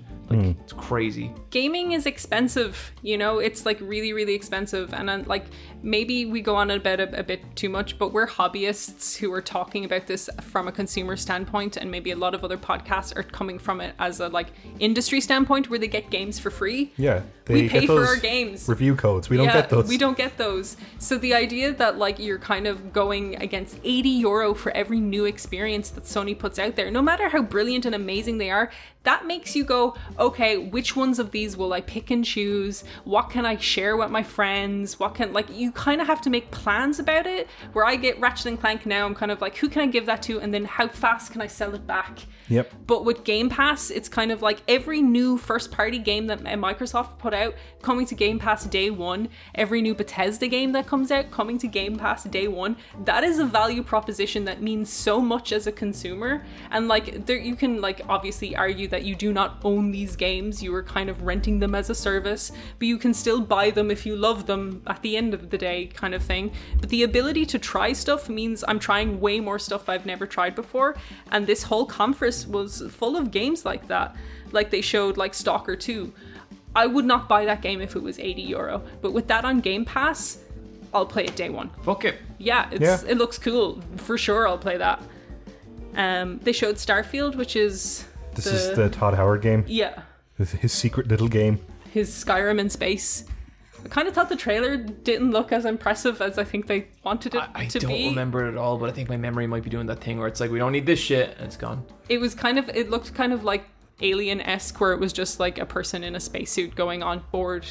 In 4 months, Yeah. Skyrim is going to be... No, wait, in 3 months, 10 Skyrim is years. going to be 10 years old. I've still never played it. What? I played it. Really? No. Well, I put hands on it, but I never like gave it a shot, you know? It's a game.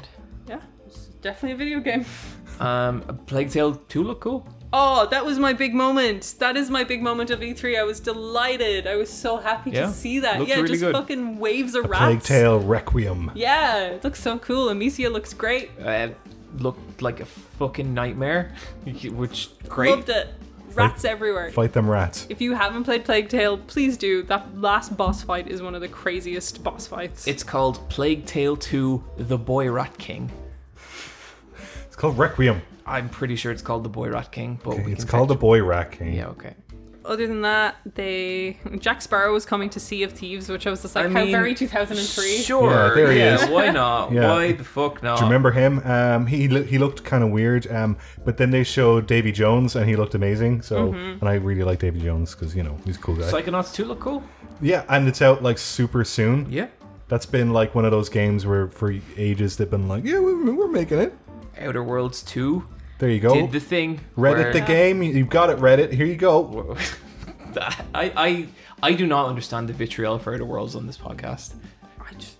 I played a fine. tiny bit of it, and I'm not who that game is aimed at. That fucking trailer though. But, go on, John. It's it's the trailer. It's the I am an announcer man, and I'm going to name all these tropes that happen in trailers, and it's going to be for comedic epic opening. And it's like, oh come on, dudes! I've fucking seen that trailer so many times. I don't like it when video games get cute with trailers. Just don't. Just feel make a like- fucking trailer. I feel like all of Out of Worlds is kind of cute in that Yeah. way. It's kind of like, oh, we're being subversive. It really reminds you of like a really annoying steampunk person Okay, I could see. Okay. who keeps twirling his fucking mustache and his goggles keep slipping down. You're like, fucking clipped him to your hair, you idiot. What would he say to you, Brian? Doesn't even fucking speak. Just, See, that's not an annoying steampunk person to me. That's like it's like an old British upset lord. Yeah, but he's an from- annoying steampunk person okay. would be like, lady. okay, he's doing the British accent, but he's from Portland, America. Wait a minute. This is the guy on Heroes of Cosplay. That guy- That's what you're describing. Yeah, and he is Outer Worlds Okay. in human form. Sure. I don't like steampunk stuff. Okay, that's fine. And then out of nowhere, Arcane game, like exclusive, Redfall, where it's like a 4-person shooter against vampires. Looked cool. Loved the trailer. Fun concept trailer. Yeah, I trust Arcane to do something cool with that. I am a little like that both of their games coming up. Oh god, I can't think of the name of it. Deathloop. Deathloop, yes. And Redfall are both kind of co-op based shooters, which is kind of interesting coming from them, who've been kind of like mostly in the kind of Very solo like adventure. sim, like solo stealth kind of adventures. So hope that they kind of go back in that direction after these two. But I'm very excited for Redfall. More vampires, kind of less guns and vampires. But hey, what are you gonna do? It's video games. Yeah, cool. I thought overall, like there was not a lot that interested me personally, but I thought that was a pretty strong showing from Microsoft.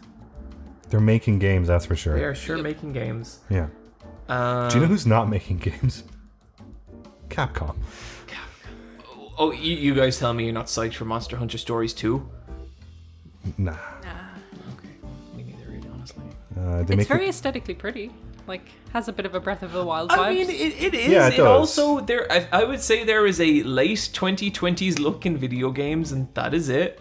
They're making Resident Evil DLC. I like how they were like, okay, stop asking, we'll do it. I guess you like it. I wonder what it'll be, because everyone wants, like, Castle Lady Dimitrescu. I just want Stuff. Lady D Chronicles. But they're not going to do that. They've Lady D, never made... Lady D Chronicles, an erotic I just want to see. Arbitor. I want to see Lady D goes to Hawaii. That's all I want to play. I would love that. I really hope they do something with her, and I feel like that's what people want. But I'm like, I don't think they'll do it because how do you make I that? just want to see Lady D sit on a plane. Yeah, it's just Like, Lady imagine- D trying to figure out ergonomics. Okay, here's the game, right? It's first person, you're on a plane, at some point you sit up to get extra peanuts and you turn around and a couple of aisles back is just a giant fucking woman sitting in the seats and no one else notices she's weird except you. That's plain Resident Evil. She's like, if you mind, I'll keep my window down. It's gonna be about Chris, and you're gonna shoot her. Yeah, it's going to be like she wasn't actually dead, and here's like half a dragon. And here we Yeah, go. Chris was either there beforehand or afterwards, and it's gonna be Chris DLC. So people really love Lady D. Oh, Yeah. like her dragon form or her giant woman form? Oh, probably the dragon form, right? People love dragons. Yeah. We're not doing Dragon's Dogma. We got to do something with the dragons. We have these dragon character models. They're not going a monster hunter either. We'll stick it in the woman. Oh, imagine Lady D was like Monster and Monster Hunter. No, that would make me too sad. They might have Lady D DLC for Monster Hunter at some point. They kept referring. Lady D for Smash. Fuck yeah. Yeah, how the? Do we not just do Chris or Lady D would be better. Chris would be so bad. I'd love if it was Lady D and like she was just the size she was. They didn't even try and do like a clever scaling thing like how they did with Ridley or Bowser. Like they just keep her huge. Each of her tilts are one of the other Dark Lords. Yeah. So Capcom didn't really have much, No, did they they? did They not. showed the Ace Attorney. Oh, that looked alright. yes. That looked Yeah. pretty cool. That comes out next month, I think, and that had a huge problem with the rights to Sherlock Holmes, but not Sherlock Holmes, but now it's Sherlock Sholmes. Wait, I thought part of Sherlock Holmes was public license. He is public license, but for whatever reason, there's a version of Sherlock Holmes that isn't. Oh, for fuck. Sherlock Holmes is a weird, like, Okay. 90% there loophole, but then there's a little, gotcha. I hate copyright. I hate it so much. It's sneaky stuff. Nintendo, pretty gosh darn strong direct, I thought. Yeah, this is one of the best directs they've done in a very long time, considering I'm usually extremely underwhelmed by Nintendo. I thought this was great. Yeah, I'm not excited for Kazuya and Smash because I don't actually think like fighting game characters are very interesting in Smash. Like, just it never. I don't really care that Ryu is in there or the Ken or whatever. I just think they need a Tekken character in there because Yeah. Tekken is such an iconic franchise in gaming, and it kind of And Bandai Kinda Namco deserves are it. part of the development of that game. It's like the 6th or 7th best fighting game, which is cool. But It's Kazuya, and but the little cinematic was amazing. The presentation Yeah. of Kazuya was the Kirby bit was so fucking great. Because, like, he drops Kirby, and I was with Rebecca, we were watching, and she was like, Kirby's not going to die. And I'm like, nah, they won't let him die because of Sakurai. And sure enough, Kirby gets away with it because he's a bollocks. It's fucking brilliant. when Kirby eats Kazuya, he'll have his eyebrows, which Yeah. will be very cool. That'll be very good. I love whenever a new Smash character gets announced because they get to show, like, the Kirby form, and it's always fucking hilarious. Yeah. So that's out at the end of June, I think, and that'll get its own mini direct kind of explaining all his moves and stuff like that. And it seems like his stage is cool. It's got Heihachi in the background. Kazuya's like music is so cool. Like, it's so good. I loved hearing it. I was just like, Yeah. that's going to be a treat for those uncultured Smash players. There's so many music. There's so many songs in Smash. Finally, a good song in Smash Brothers. Escape from the City's already in there. Super Monkey Ball, Banana Mania. Super Monkey Ball is 20 years old. It's crazy. Which makes sense. It came out in 2001 on the GameCube. And they are doing HD remaster of the first three games, which are Super Monkey Ball 1, Super Monkey Ball 2, and it's not called Super Monkey Ball 3, it's called something else. But I think it might be called Banana Blitz. Sure. Is this something you're interested in, Brian? Potentially, but not a full price. I have been meaning to get back to Super Monkey Ball because it's been like 20 years since I played it. They also, in the trailer, they showed all the Super Monkey Balls, but they didn't show Super Monkey Ball Jr. for the Game Boy Advance. And I thought that was kind of mean because that game looks fantastic for a Game Boy Advance game. And all things considered, this Nintendo Direct kept having Game Boy Advance callbacks. I thought they would have one more. You should write them a letter, Brian. I do. They don't read them. Anyway, Then there was this other game, and this for me, this was my game for E3. This is the one that made me scream too loud that I got in trouble. Metroid Dread exists.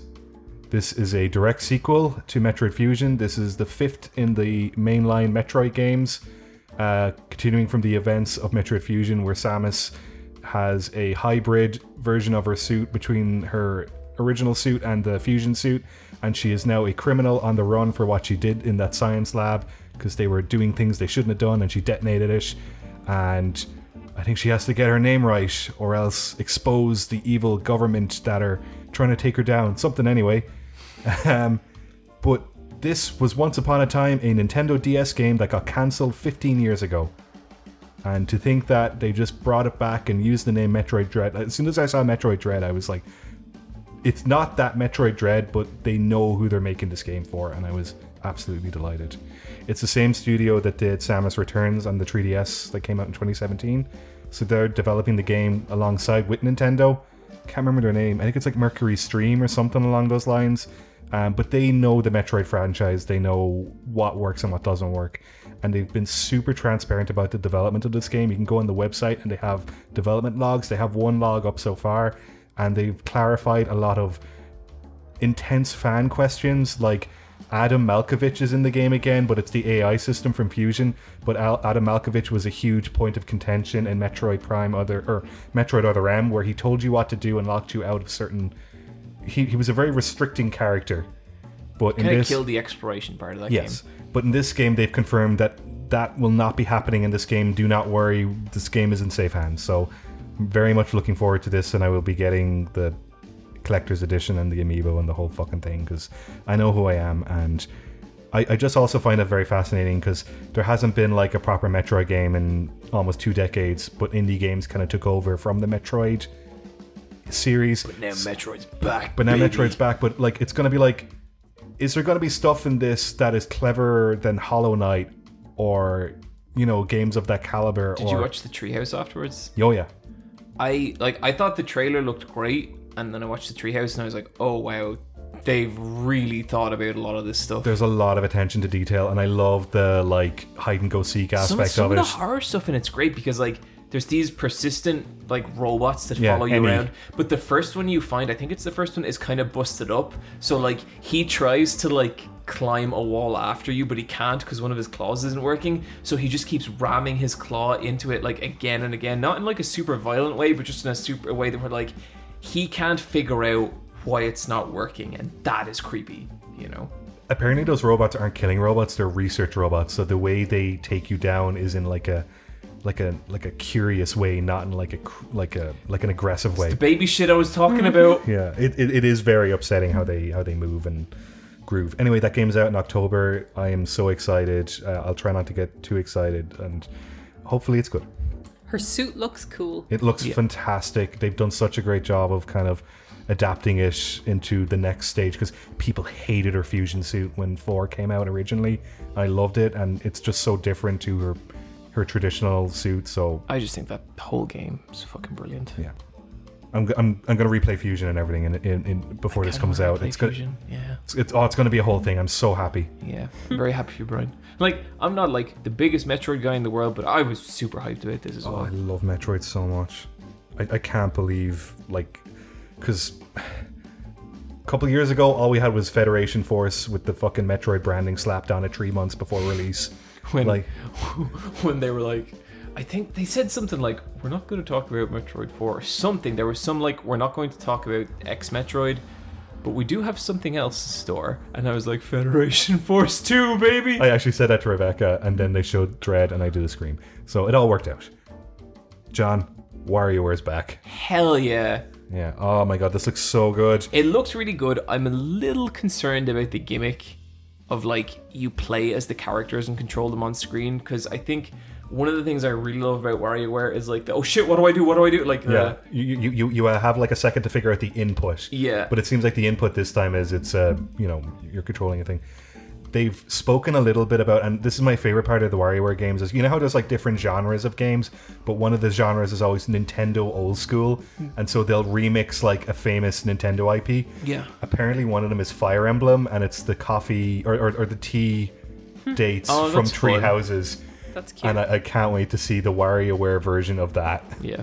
I love WarioWare's commitment to using mixed media. It's really fun. Yeah. Oh, that's the best. The way they made those games originally was that they were made in secret from the junior staff by the junior staff from the senior staff, and then they showed the senior staff a prototype, and by then it was too late, and they were like, fine, you can make it. And it's just this weird mess that's amazing. Shin Megami Tensei 5 looks good. Yeah, that looks cool. Yeah, it Very looks cool. great. I love their uniforms. I like the little flower. Lovely hair. Danganronpa S Ultimate Summer Camp. Hell yeah. They're doing a really cool job with this where you can buy the whole thing as one bundle, or you can buy them individually, because I don't know if I want to buy the original trilogy again on Switch. But No, I don't need to play Danganronpa again. No, but I will absolutely give S Ultimate Summer Camp a go. And they were only available on Vita before this. Pretty much. Or, well, no, at one point I think they came to Steam and PS4. Ah, But okay. for the longest time they were on Vita. But, like, they really are handheld games. It makes sense for them to come Switch. Cool. Fatal Frame Maiden of the Black Water, which is originally a Wii U game, is coming to Switch. This is cool. This is like Yeah. the 5th Fatal Frame. Yeah. Yeah. It's coming to Switch. It's coming to, like, loads of systems, apparently. Is it? Yeah. Yeah, it's coming out on everything PlayStation now. 4 and 5, Yeah. like just everything. It's free from the Wii U purgatory. Which is cool. They mentioned photo mode, and I like the idea that there would be a photo mode in a game like this. Like with Red Dead, the photo mode is like Your little box camera. is a box camera, so it's a physical Camera obscura. thing kind that you have to do, and I kind of part of me hates that because you don't have control, but also part of me likes it because it limits your control to make something pretty from it. And I heard photo mode, different modes in it, but I'm starting to think maybe that didn't actually mean a photo mode, but we'll see when it comes out. I mean, technically, all of Fatal Frame is a photo mode. It is, yeah. Kind of yeah, but kind of no. You know what I mean? I get you. But I think the aesthetic of Fatal Frame is cool, so to have the ability to maybe take photos in that would be great. Advance Wars 1 and 2, Black Hole Rising, getting remade for the Switch. Is Black Hole Rising the like darkish one? No, that's Dark Conflict. Okay. And that is a very different game that has nothing to do with the other games. My favorite thing about Advance Wars, and I do really like the games, but my favorite thing is the character designs and the art style. And I thought they recreated that art style so beautifully. This is being done by Way Forward, and they're using their in-house style, but following, the origins of that game, it looks really cool. It looks awesome. Speaking of I Way didn't Forward, love the look of it. really, Yeah, I will play this. This seems like super cool. The But- original pixel art's lovely as Yeah, well. the original Yeah. pixel art is so nice, and I thought this kind of looked a little flashy, like the 3D was the equivalent of Flash. I could see that. I have a weak spot for that kind of 3D. It was nice, like the little planes and stuff had a lovely chunky look, and they really translated the models well. But I think there's something. This is the same studio that does Tree Houses, isn't it?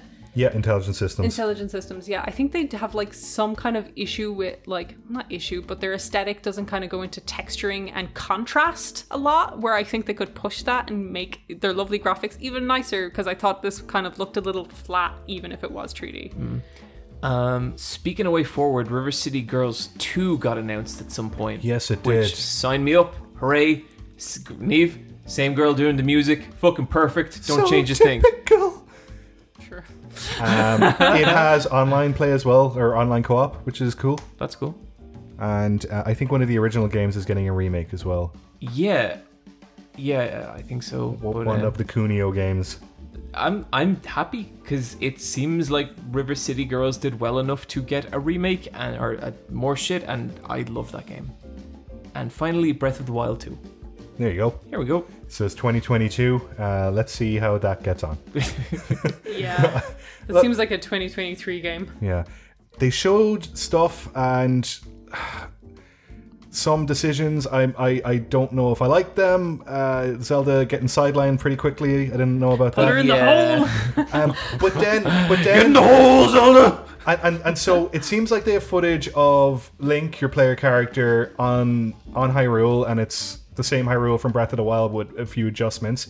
And then also the player character above in the Sky World with lots of floating islands.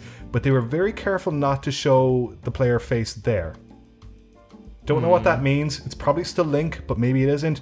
But it's just kind of those things where it seems like they're not showing a lot of it, and what they're showing, I don't want to make too many assumptions on, but I also don't want to be disappointed. But I think Yeah, to me, it's like they showed a bit and they showed very little. yeah, Because like there's a lot that you can look at and speculate about, but there's very little that was like new information on the game. yeah. Link doesn't have a Sheikah Slate anymore. He has a Sheikah arm. That's about the new thing, and some of the enemies have slight redesigns. But yeah, like I'll be getting this anyway. But cool. Good showing. Yeah, Very great good showing. Bandai Namco. Okay. The Dark Pictures Anthology. So Bandai House of Nam- Ash. So Bandai Namco were the last one, and they had a stream, and they showed one game, and it was the Dark Pictures Anthology that was already shown at the beginning, and they just showed like way too much of this game, and I think it pissed everyone off. And like they could have showed Elden Ring, they could have showed Tales of Arise, they could have shown so many games that they're publishing. No, but you they want to just- go all in on the Iraq horror game. Yeah, that's what they picked. I don't know why. There you go, everyone. John, did you have a favorite game? Because I know Neve had hers and I had mine. John, did you have a favorite game Honestly, probably Metroid Dread. as well? Yeah. Yeah. Just wow.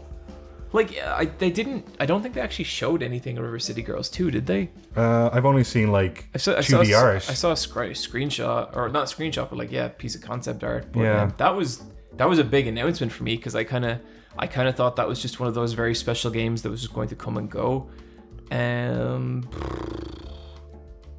No, I think for me, like everything that got me excited was pretty much. I mean, Elden Ring looked great. Yeah. But I think Dread was the thing.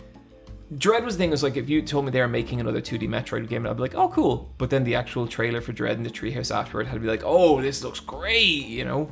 So I love how much they're leaning into horror with it. So probably that. What about you, Neve? Halo, Plague Tale.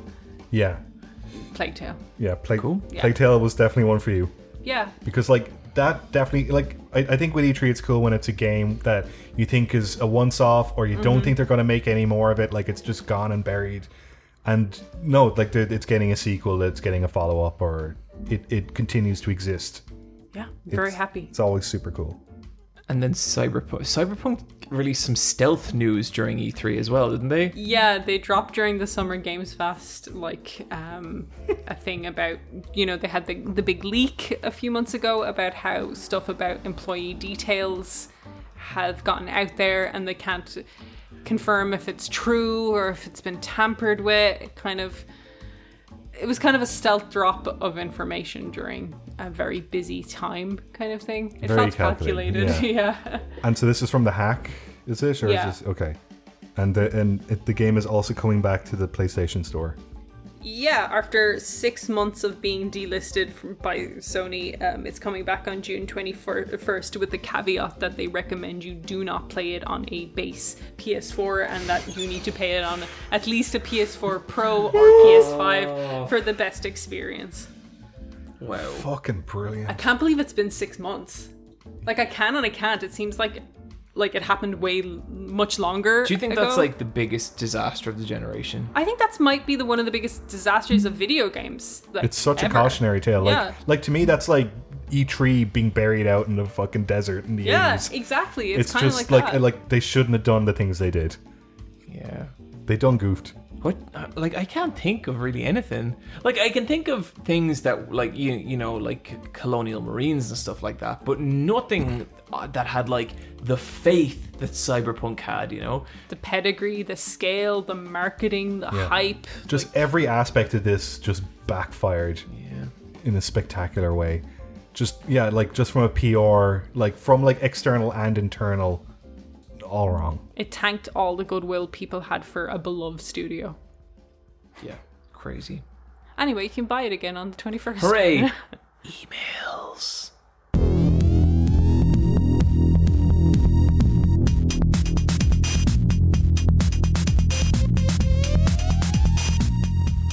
Brian, we got time for one email. We got one email, but before we read out that email, guys, I want you to step up, send us some emails. Because No one can, Brian. We don't have an email address. no, we do. I promise. Seriously? Yeah. Okay, I'm gonna make one up right now. Okay, just go for it. Ask Let's Fight a Boss at gmail.com. Ask let's fight a boss gmail.com. Okay, I'll check that domain after this and hopefully it's available, but we'll see. If you send us an email, it will sound something like this. Okay, so I've got one here ready to go. Okay. And I thought this was a fun one. Brian, you were very excited about this one. Oh, it's just a cute one. Honestly, just tootin'. Let me find it first. Oh my god, where is it? There it is. No. Yes. Yes. Okay. This is from Tay. Fun question, 90s style, let's fight a boss action figures. Okay. Hey, Patchy the Wolf. Hello? Deep Voice Man. I assume that's me. And Symmetrical Flannel. Sure, yeah. Isn't all flannel? Never mind. Yeah. Oh, Thank you for the countless hours of entertainment and knowledge. Yeah? You sure about the knowledge? Like, there's so many actuallys we get in the comments. I don't know about that. Okay. The podcast has definitely helped mold my creativity as well as discover interesting art and media. Well, I guess we do recommend stuff. On to the question, since you lot are a busy bunch. Yes, we are. A toy company approaches the Bosscast and offers to manufacture a limited run of 90s style action figures akin to Action Man or even Barbie. They're like 6-inch action figures. they're big, yeah. Yeah. How about we go like 3-4 inches? You know, Okay. something you can play with one hand. You know. You're thinking more like Teenage Mutant Ninja Yes, Turtles? absolutely. Teenage Mutant Ninja Turtles, early 90s action figure. Okay. What would each of you like for your action figure in terms of? Okay, and so we have a couple of springboards here. Aesthetics, special features, weird urban legend, shocking thing like Mario, like Lego Mario calling out for Luigi, and the most important factor, the price. Is this the kind of thing where we should do it for each other instead of ourselves? I think that's fun. Yeah, I think that's more fun. Okay, so the John toy. Okay, first of all, it is not wrapped down into the box, so it rattles and bounces inside the like plastic casing and the cardboard backing, Something about that feels appropriate. and like you're pissed. Oh, yeah. And it comes with two heads, an angry face and an angrier face. And you're wearing a white t-shirt and you're wearing black jogging short or black sweatpants. But they're just painted on. It's not material-based clothes. God damn it. And I really, really want like the thickness of the neck and the paint job around the neck look real extra. Like I want it real good. Also, it's a bit like a Street Shark where like the upper half is like thicker than It's the really lower big, half. and the legs are kind of bent, and your butt's kind of out like this. Can I get Like he's doing a poo can I squat. get like the rubbery skin of a street shark? Yeah, why not? Yeah. Okay, and so see, see now I've got to lean into the Street Shark. I want to be able to pull back the fin, and you go like a Pez. What accessories would he have? Little ghosts. Yeah, a bunch Little of ghosts. little ghosts. Would he have like a microphone or a notebook? He would have his little notebooks. Yeah. You don't know about my notebooks. No one knows about the little notebooks. A little diary to write all his feelings in. God damn it. And like, I shouldn't have it's talked actually about like that. the diary's really well modeled. It has individual little pages, writing in it. and like you can like some of them are blank, but other ones say they were mean to me today, stuff like that. And just a steak, like a raw steak. Yeah, I did have very rare steak today. yeah. I want like a big Fred Flintstone looking steak with like the yeah. T-bone in it. You can put up against your eye. This sounds great. Actually, it'd be cool if one of your faces had a black eye, so you could like comes with T-bone steak because he was in an altercation that I mean, it happens. yeah. I want to do my own. Okay, go for it, Neve. Fuck all you. Sure. I want to be just a Barbie doll, but you cut her hair to give her a short haircut to make it Dyke Barbie, and like it's just kind of all sticking up really badly, like when you cut a Barbie's It's like a hair. bot's job. So it has long flowing locks, but it comes with instructions on To where to give it cut. a bad haircut. But then when you cut it, it it just called, like- doesn't Yeah, look. it does not lie right Is it at called all. like Butch My Barbie? But it's in the font, like it says Yeah. Butch, but in the Barbie. Perfect. And she has a flannel shirt as well, and she comes with with her boots, but like they're just boots to like repurposed off like Action Man. Action Man. Comes with a bunch of military shit. Yeah, just military Barbie that you cut her hair, give her a bad haircut. And like rub on tattoos. Like Oh, she hell has yeah. like Yeah. water slide tattoos that you put on her. It's cool that you put them on her. I like that. Yeah, you can just like give. Has she got like phrases on the back? If you press or do you have a button you press? Yeah, she has some like key phrases like Final Fantasy X is good. Final Fantasy X is good, guys. Elden Ring. All the classic Neve podcast phrases. Oh shit, what else do I say? Here's the bad side of my compliment sandwich. Bo Burnham, more like Boo Hoo Burnham. It's like it ages terribly. Stop crying, John and Brian. Yeah. Check my letterboxd. Lots of stuff. I will fight you verbally. Yeah, and she has a mechanized dog that she can ride into battle. That sounds great. That's cool. Okay, so for Brian, I would say between 4 and 9 different baseball cap accessories. Oh, Yeah, but what is it? I think it should be a hand puppet. Oh, I'd love to be a hand puppet. So it's just like That's not mostly really- a mouth. We can do that. But Oh, it's not really a toy. you see, how do you package that? A boglin? yeah, there we go. Woo!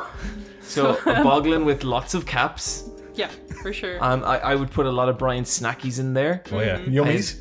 I get some onion rings. Hey, you like onion rings too. Every year for your birthday. Hey, we never told that Johnny onion ring story, and we will. Which story The was one that? for your birthday where he wrapped it up in 20 wrapping things of wrap, and he put it in a box that said caution, and you were like really like, oh, and it turned out to be onion rings. Okay, I want Reese's Pieces. I want Tesco onion rings. They're the best. Pepsi Max, please. And like, because it's a boglin, it doesn't have a hole in its mouth, but this is all real food, so you just kind of smush it into the mouth and Yeah. make a mess. And because it's a boglin, it also kind of has a scratch and sniff smell kind of stuff. I also think we should yeah. get a voice box in there. I know boglins didn't have voice boxes, but I feel like you could slip all those Brian zingers in there. It could be like, you want me to talk into this microphone? That could be one of them. You'd be like, are we done yet? Let me out. Yeah. Yeah. I'm gonna sit this one out, guys. Like just real humdingers. And it's free. You find it on the floor. I don't want Yeah. to play that. I'm not playing that. Square Enix, no thanks. Okay, yeah. So I'm free. How much is yours? You're like €80. Oh yeah, mine's a Barbie price. Okay. Like you got a Butch How about yours? Like a hot toy. Like it's like fucking porn. It's 200, Yeah. €240 for some slide-on tattoos and your fucked up haircut But me, doll. on the outside of the box, it says like 1 of 5,000 or Yeah. something. Like it's gotta be exclusive. John's is Unfortunately, they printed like a massive excess of mine and dramatically overthought demand, and so it's like $2 each. sold real well in Christmas '92. I bought like 20 of them because I thought that would like help somehow, and it just didn't. And I just owned 20 of them myself. And if you open one of my closets, it's just 20 dolls of me. Sometimes you give them to presents to your friends and they're just like, oh, thanks. But it's too sad, so you can't like complain. Oh, Anyway, I just really like that email. I just thought that was a good that question. was a good email. Thank you, Tay the sheepdog. Thank you, Tay. It's cool that dogs listen to us. Yeah.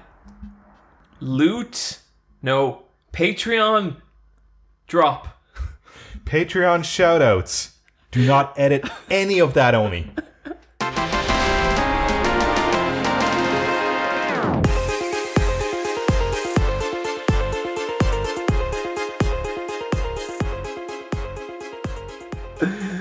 Oh, We are out of edit tokens. We're out of edit He's tokens. a busy man. He's a There's busy only- man. There's only so much we can ask of him. Okay. You know how earlier on I was trying to like shove the Patreon down people's throats? Now I can. We have a Patreon. Patreon.com/LFAB. Give us your money. Why? We don't know. That's my question, Brian. Why would anyone donate? To I us? haven't figured it What out. Possible. But keep doing it. Okay, you know what? We give you reasons every week. No fucking reasons this week. Why? Because it's there and life exists. And you need to go out there. You need to take it by the throat. And you just need to engage. You need to contribute. You need to put currency into society. Let's fight a boss. Patreon. Patreon.com/LFAB. Contribute. money goes all over the place, why not to an Irish video game podcast? I mean, yeah. Great, Neve. Yeah, that's so quaint and cute of you. Like, that's Yeah. a really fun thing to tell other people. If you were on a first date, that would be an Yeah. amazing thing to bring up. Wow, you have some taste. Yeah. Seem kind of like broken people, but you know. Not doing so good, but we'll try and make it work. Anyway, we have a lovely Discord, lovely people. The Discord just got boosted to like level 3, so there's so many emojis now. Oh, I've noticed. That's on my behalf because I was like, look, we can have like 250 emojis. Let's see what can happen. I saw some really good Diddy Kong emojis. Oh, yeah. and All Dixie the Kongs are there. Incredible. Lovely. I was going to say people, and then I said creatures. You know what? Lovely creatures. They are lovely creatures. Creeple. Creeple, yeah, creepy people. Except that little rat fuck that made that gif. I will find you. There's a really good gif of John as a baby getting head pats. Not once I figure out how to delete it and how to take mod status away from you both and how to do many things on that Discord, things are going to change. Taking the piss out of John is a national treasure, or just a pastime on that Discord. That's not true. No one ever does that. Everyone has tremendous respect for me. Let's read this first one. The way John says strongest makes him sound really weak. God fucking damn. Who's that from? John Go or John Joe? John Go. John Gay. This is from Sneaky Bastard. Can we have a Patreon shout out that's just you shouting? Like, just shout. Like, ah! Okay, do I do go 3, 2, 1, ah? Okay. How much is How gonna, much power can Yeah. we put on this? If 10 is like, oh no, like you're dying. 10 is like, oh no, people are going to complain. We can scream almost as loud as we want for 3 whole seconds, okay? Okay. Fuck it. You're going to count down? Yeah, so it's going to be 3, 2, 1. This is so freeing. Oh my god. Okay. So imagine we're on the cliff and we're doing like the Zach Braff scream Okay. in whatchamacallit, the Zach Braff movie. Okay. 3, 2, 1.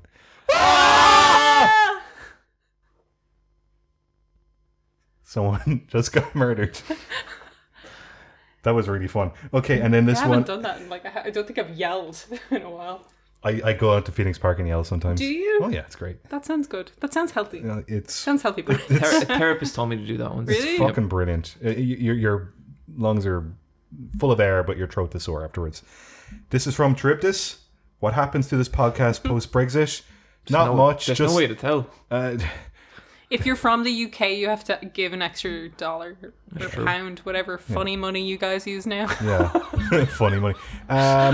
I use Amazon even less than I used to. Yeah, same. I don't like Amazon, Oh, and I Amazon's like it even. just a miserable experience. Yeah. I've ordered 1 or 2 things now, and then like it's like the date changes post order, and sometimes it's just like, oh, I guess I'm just never getting this. And sometimes you get a bit of money back in your balance, and you're like, "Fuck off! I'm not spending 30p, 30 pence.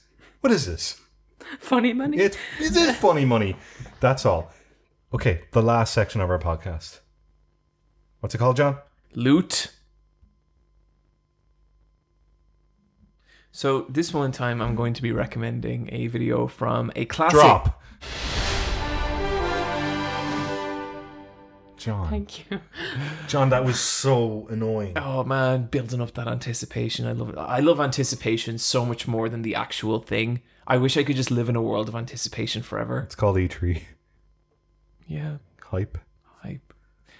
Okay, classic from the Let's Fight a Boss alumni. I don't fucking know. Atrocity Guy did a really good video on Bob's game, and this is a game I've known about for many, many years, and Bob has been a strange, dark presence within the world of video games, and this is just a person doing his best to make a game, and it's really interesting in all these ways because in a lot of ways it's like really before its time. Oh, yeah. And I think maybe would have been welcomed a lot better now, but the game kind of ended up just destroying him, although he says he's still making it. Who knows? He never wants to let it go. I played the demo of this in 2009 and I didn't like it. It's a fascinating story. Brian, what do you got? Me? Okay, it's a YouTuber called Stray Fox. I think I recommended this channel a long time ago. They remade one of their old videos because that's what you do. And it's the making of Donkey Kong Country and Killer Instinct, and they talk about 3D graphics on the Super Nintendo and how they got there and how they made those games, and to a lesser extent Killer Instinct. And it's just a really fun documentary on Rareware in the early 90s. Neve. Mine is You're Wrong About, which is a podcast by two friends who take a topic you may have heard of and tell you how what you've heard about it is wrong, factually. And Oh, that's good. and it's really interesting. The one I was listening today is an older one, and it's about stranger danger and the rise of that in the US, and just about John Walsh, you know, that guy who did, not you, John, different That John. was that felt really surreal. I for know. a Yeah, moment. When they said his name every time, I was just gunman. like, huh? Yeah, the guy who does the True crime gun stuff. no, he does the To Catch a Predator. No, he does America's Most Wanted. Yeah, That's America's it, Most yes. Wanted. That guy. Yeah. I know this because Famous Birthdays have an amalgamation profile that is both me and him. Oh no. I'm married to his wife. Well, a very sad story about him.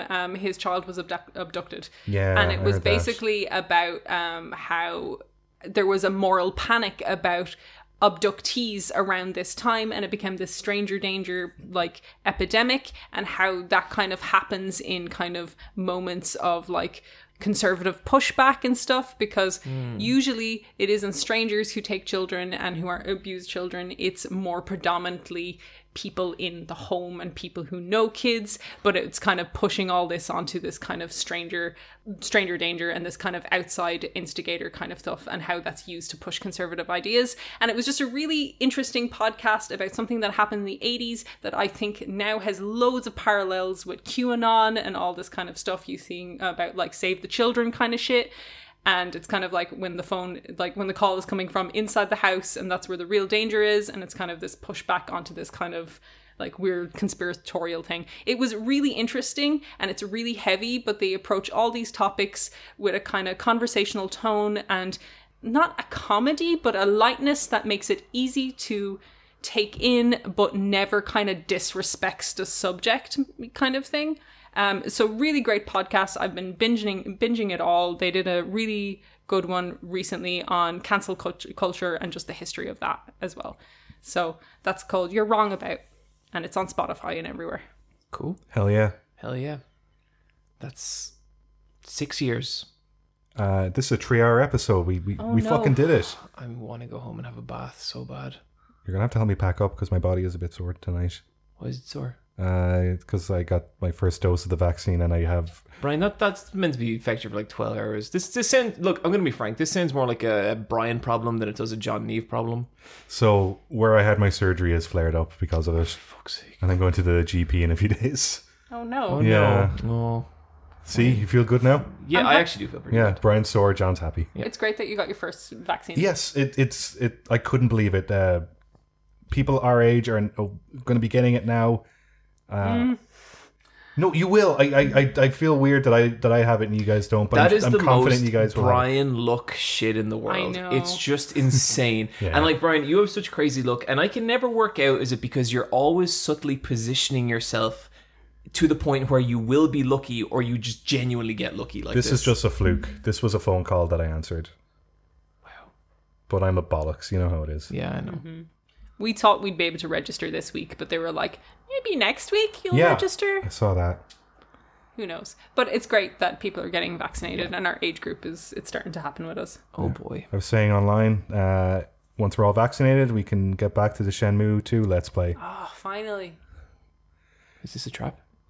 No, No. I can't wait to play it. I can wait, but I'm excited. Oh, Neve, you're going to love Ren. You're going to love him so much. Just the best character in fiction. I always feel really excited about that game until I'm up to the moment we're playing it. yeah, oh my god, because then it's just empty. What do we talk about? There's a lot of dead air. No, it's not. Really tests I feel like our our memory- relationships. I feel like our memories of this game are dramatically different. It's a beautiful game, and we have a wonderful experience as friends. Friends, thank you for joining us today. Thank you for listening to us for 6 years. Neve, end on a was it a kind of poignant, poetic note, but make it kind of a little bit about how fun the episode was, but also a little sadness that it's over. But then apply that to a kind of universal sense, Yeah. and maybe make it a little, maybe get a little geopolitics in Yeah, there. Neve, have it genuine, but do keep it on brand. Yeah. but like not genuine that's going to make people sad. Pee pee poo poo. That's some contemporary hard-hitting... I'm the Yoko Ono of this podcast. You don't know what I'm going to do. Pee-poo me you. Oh. John, your turn to do a little plop. Squeeze one out for the end. For the road. Go on. I don't like it's John, just, clap please those... cut the episode. Please just cut it. John. Just fade the music in. Just get rid of this. I don't like this. Clap those cheeks together. Brian, Make a you've started happy saying noise. clap those cheeks so much. I'm gonna make you burst tonight. You're my happy boy. Johnny and Neve holding hands against the world. We're all gonna transform into the moon tonight. That's so beautiful. Someone has to be the moon. We take turns. Isn't that how it works? I don't know how the world works.